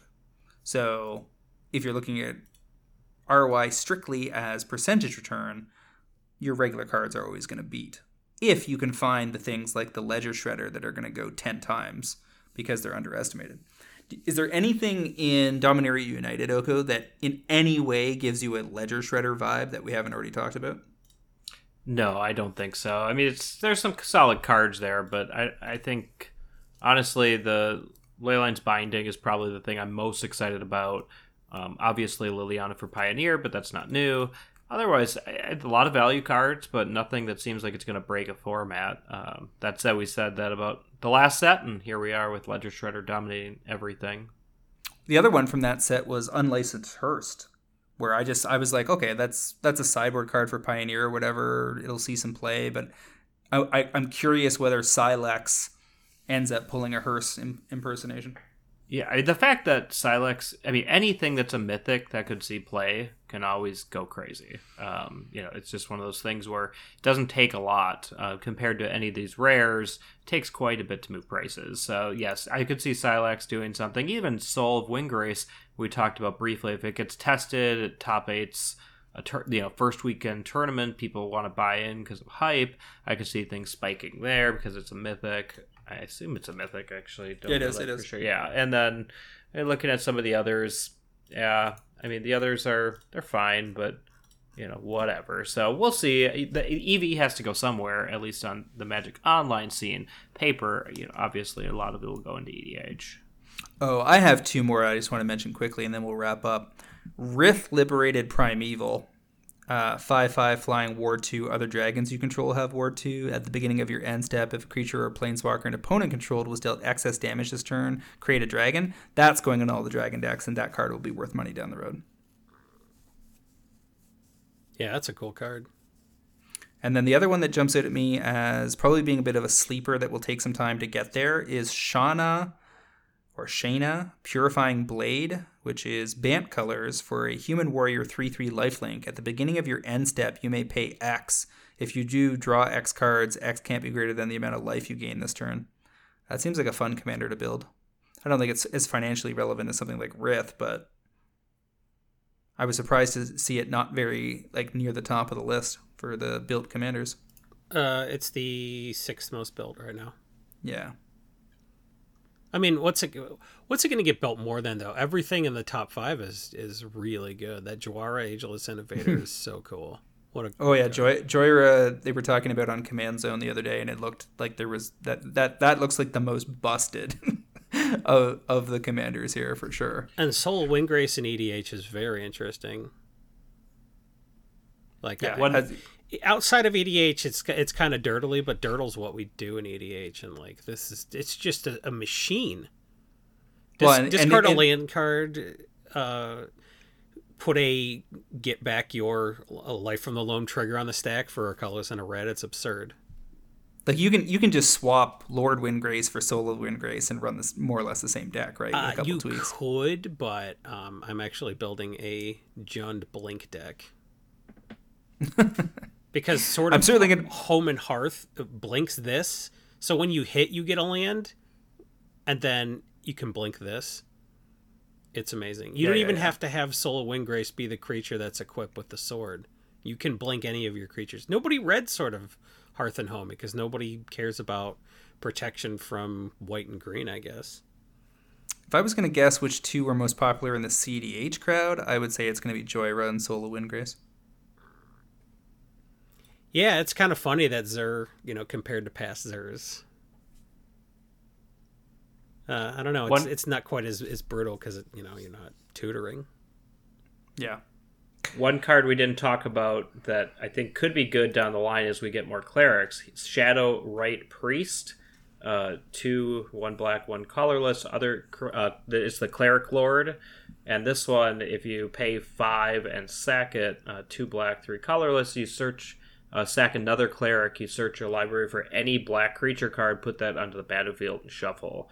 Obviously, black be the reanimation expertise with things like Archon of Cruelty. I could see that if we got some wraparound being something that might see play, but I think that's down the line. It needs a lot of support. This card's cool. It's got a heavy activation card, but being able to tutor for and put into play a black creature at the cost of sacrificing a cleric just seems pretty bonkers. And it's a 2/2 Lord rather than the 1/1s that many others are too. I'm not a cop lover, despite my brother being one, but Urtai Resurrected is probably going to be the commander from this set I build first. That is the biggest cop deck you've ever seen. When it enters the battlefield, choose up to 1, and it's got flash. 3/2 for 4 mana. Counter target spell, activated ability, or triggered ability. Its controller draws a card. Destroy another target creature or planeswalker. Its controller draws a card. And then you just build it with things like Notion Thief, etc. that steal the draws away. that is going to be a much hated deck that will get you kicked off the table pretty quick. That's what we're going for, right? Every once in a while, pull something out that gets you knocked out first so you can go get a snack. Pretty cool set. Are we all agreed? Dominaria United, they hit all the necessary notes for this plane. I said I was never buying cases of collector boosters again after Kamigawa, and I bought cases of collector boosters this set because they're Legends cards. I'm going to put them on a shelf, and then in like 2 years I'll be like, oh yeah, the serial numbers on this say it could have a Legends card. I'll let them play the Glyph of Destruction lottery. There's a bunch of random commons and rares we didn't even talk about here that are probably going to be worth like more than your average commons and rares. Dominaria was a good set, and it didn't really seem like it during preview season. I think this is a good set for the only format that matters financially. Yeah. Agree fully. All right. Well, big thanks to Jason for joining Derek and I back on cast for our set review of Dominaria United and Dominaria's Commander cards. Jason, where can folks find you online? If you go to Jason E. Alt on Twitter, I have a link tree that links to all the projects I do on the internet. You may be aware that I'm a writer for the website mtgprice.com, but I also write for Cool Stuff Inc., where I write the 75% EDH column. I am a member of the Brainstorm Brewery MTG Lifestyle podcast, a podcast called The Cult of Films on the They Said We Said YouTube network, and I'm the content manager for EDH Rec and CommandersHerald.com. And perhaps soon the newly launched Fabric.gg, which does not have articles. Could it in the future? Who knows? We think that Flesh and Blood is something that will not supplant Magic, but will supplement it, especially as Magic seems to focus on the casual aspect, and Flesh and Blood only seems to be doubling down on being a game for competitive players who feel orphaned by Magic the Gathering, not having tournaments during a pandemic. So, all those websites are super cool. I'm really proud of the work I'm doing on Commander's Herald in particular. EDH Rec seems to be taking care of itself. So I'm busy. I'm entrenched in the Magic community, but I play a lot of EDH. I play every Wednesday on twitch.tv/Brainstorm Brewery. All those links are on my link tree. Jason E. Alt on Twitter. Thanks so much for reading my column on MTG Price. I assume most of you. Appreciate that. It's been really gratifying. And MTG Price, I think, is the longest job I've ever had. Oh, wow. That's pretty cool. You just reminded me that Disney just announced they're launching a Pokemon competitor next year, but I guess Derek and I will tackle that next week. Oko, where can people find you online? Yeah, I'm Derek the Dark Mage, and you can find me on Twitter at Oko Assassin, and occasional articles on mtgprice.com. How about you? You can all find me on Twitter at MTGCritic, as well as via my occasional articles on mtgprice.com. I'd also like to remind our listeners to check out the mtgprice.com Pro Trader service for just $9.99 a month or $109.99 per year. You can get early access to this podcast, fantastic articles by the best MTG finance minds in the business, and me, low-cost group buys, and a super active Discord forum that will drive better returns and save you money playing Magic the Gathering. Once again, MTG Fast Finance is proudly sponsored by Cool Stuff Inc., where you can find all sorts of cool, nerdy stuff in stock, including all the best in Magic the Gathering singles, sealed products, and a plethora of other collectibles. Use promo code FINANCE5, that's the number 5, during checkout at www.coolstuffinc.com to save 5% on your order and to support this podcast. That brings us to the end of this episode of MTG Fast Finance. As always, enjoyed the discussion tonight, James. Thanks for having me on. And thank you again to Jason Alt and Derek, and we'll see all of you next week on episode 340 of MTG Fast Finance.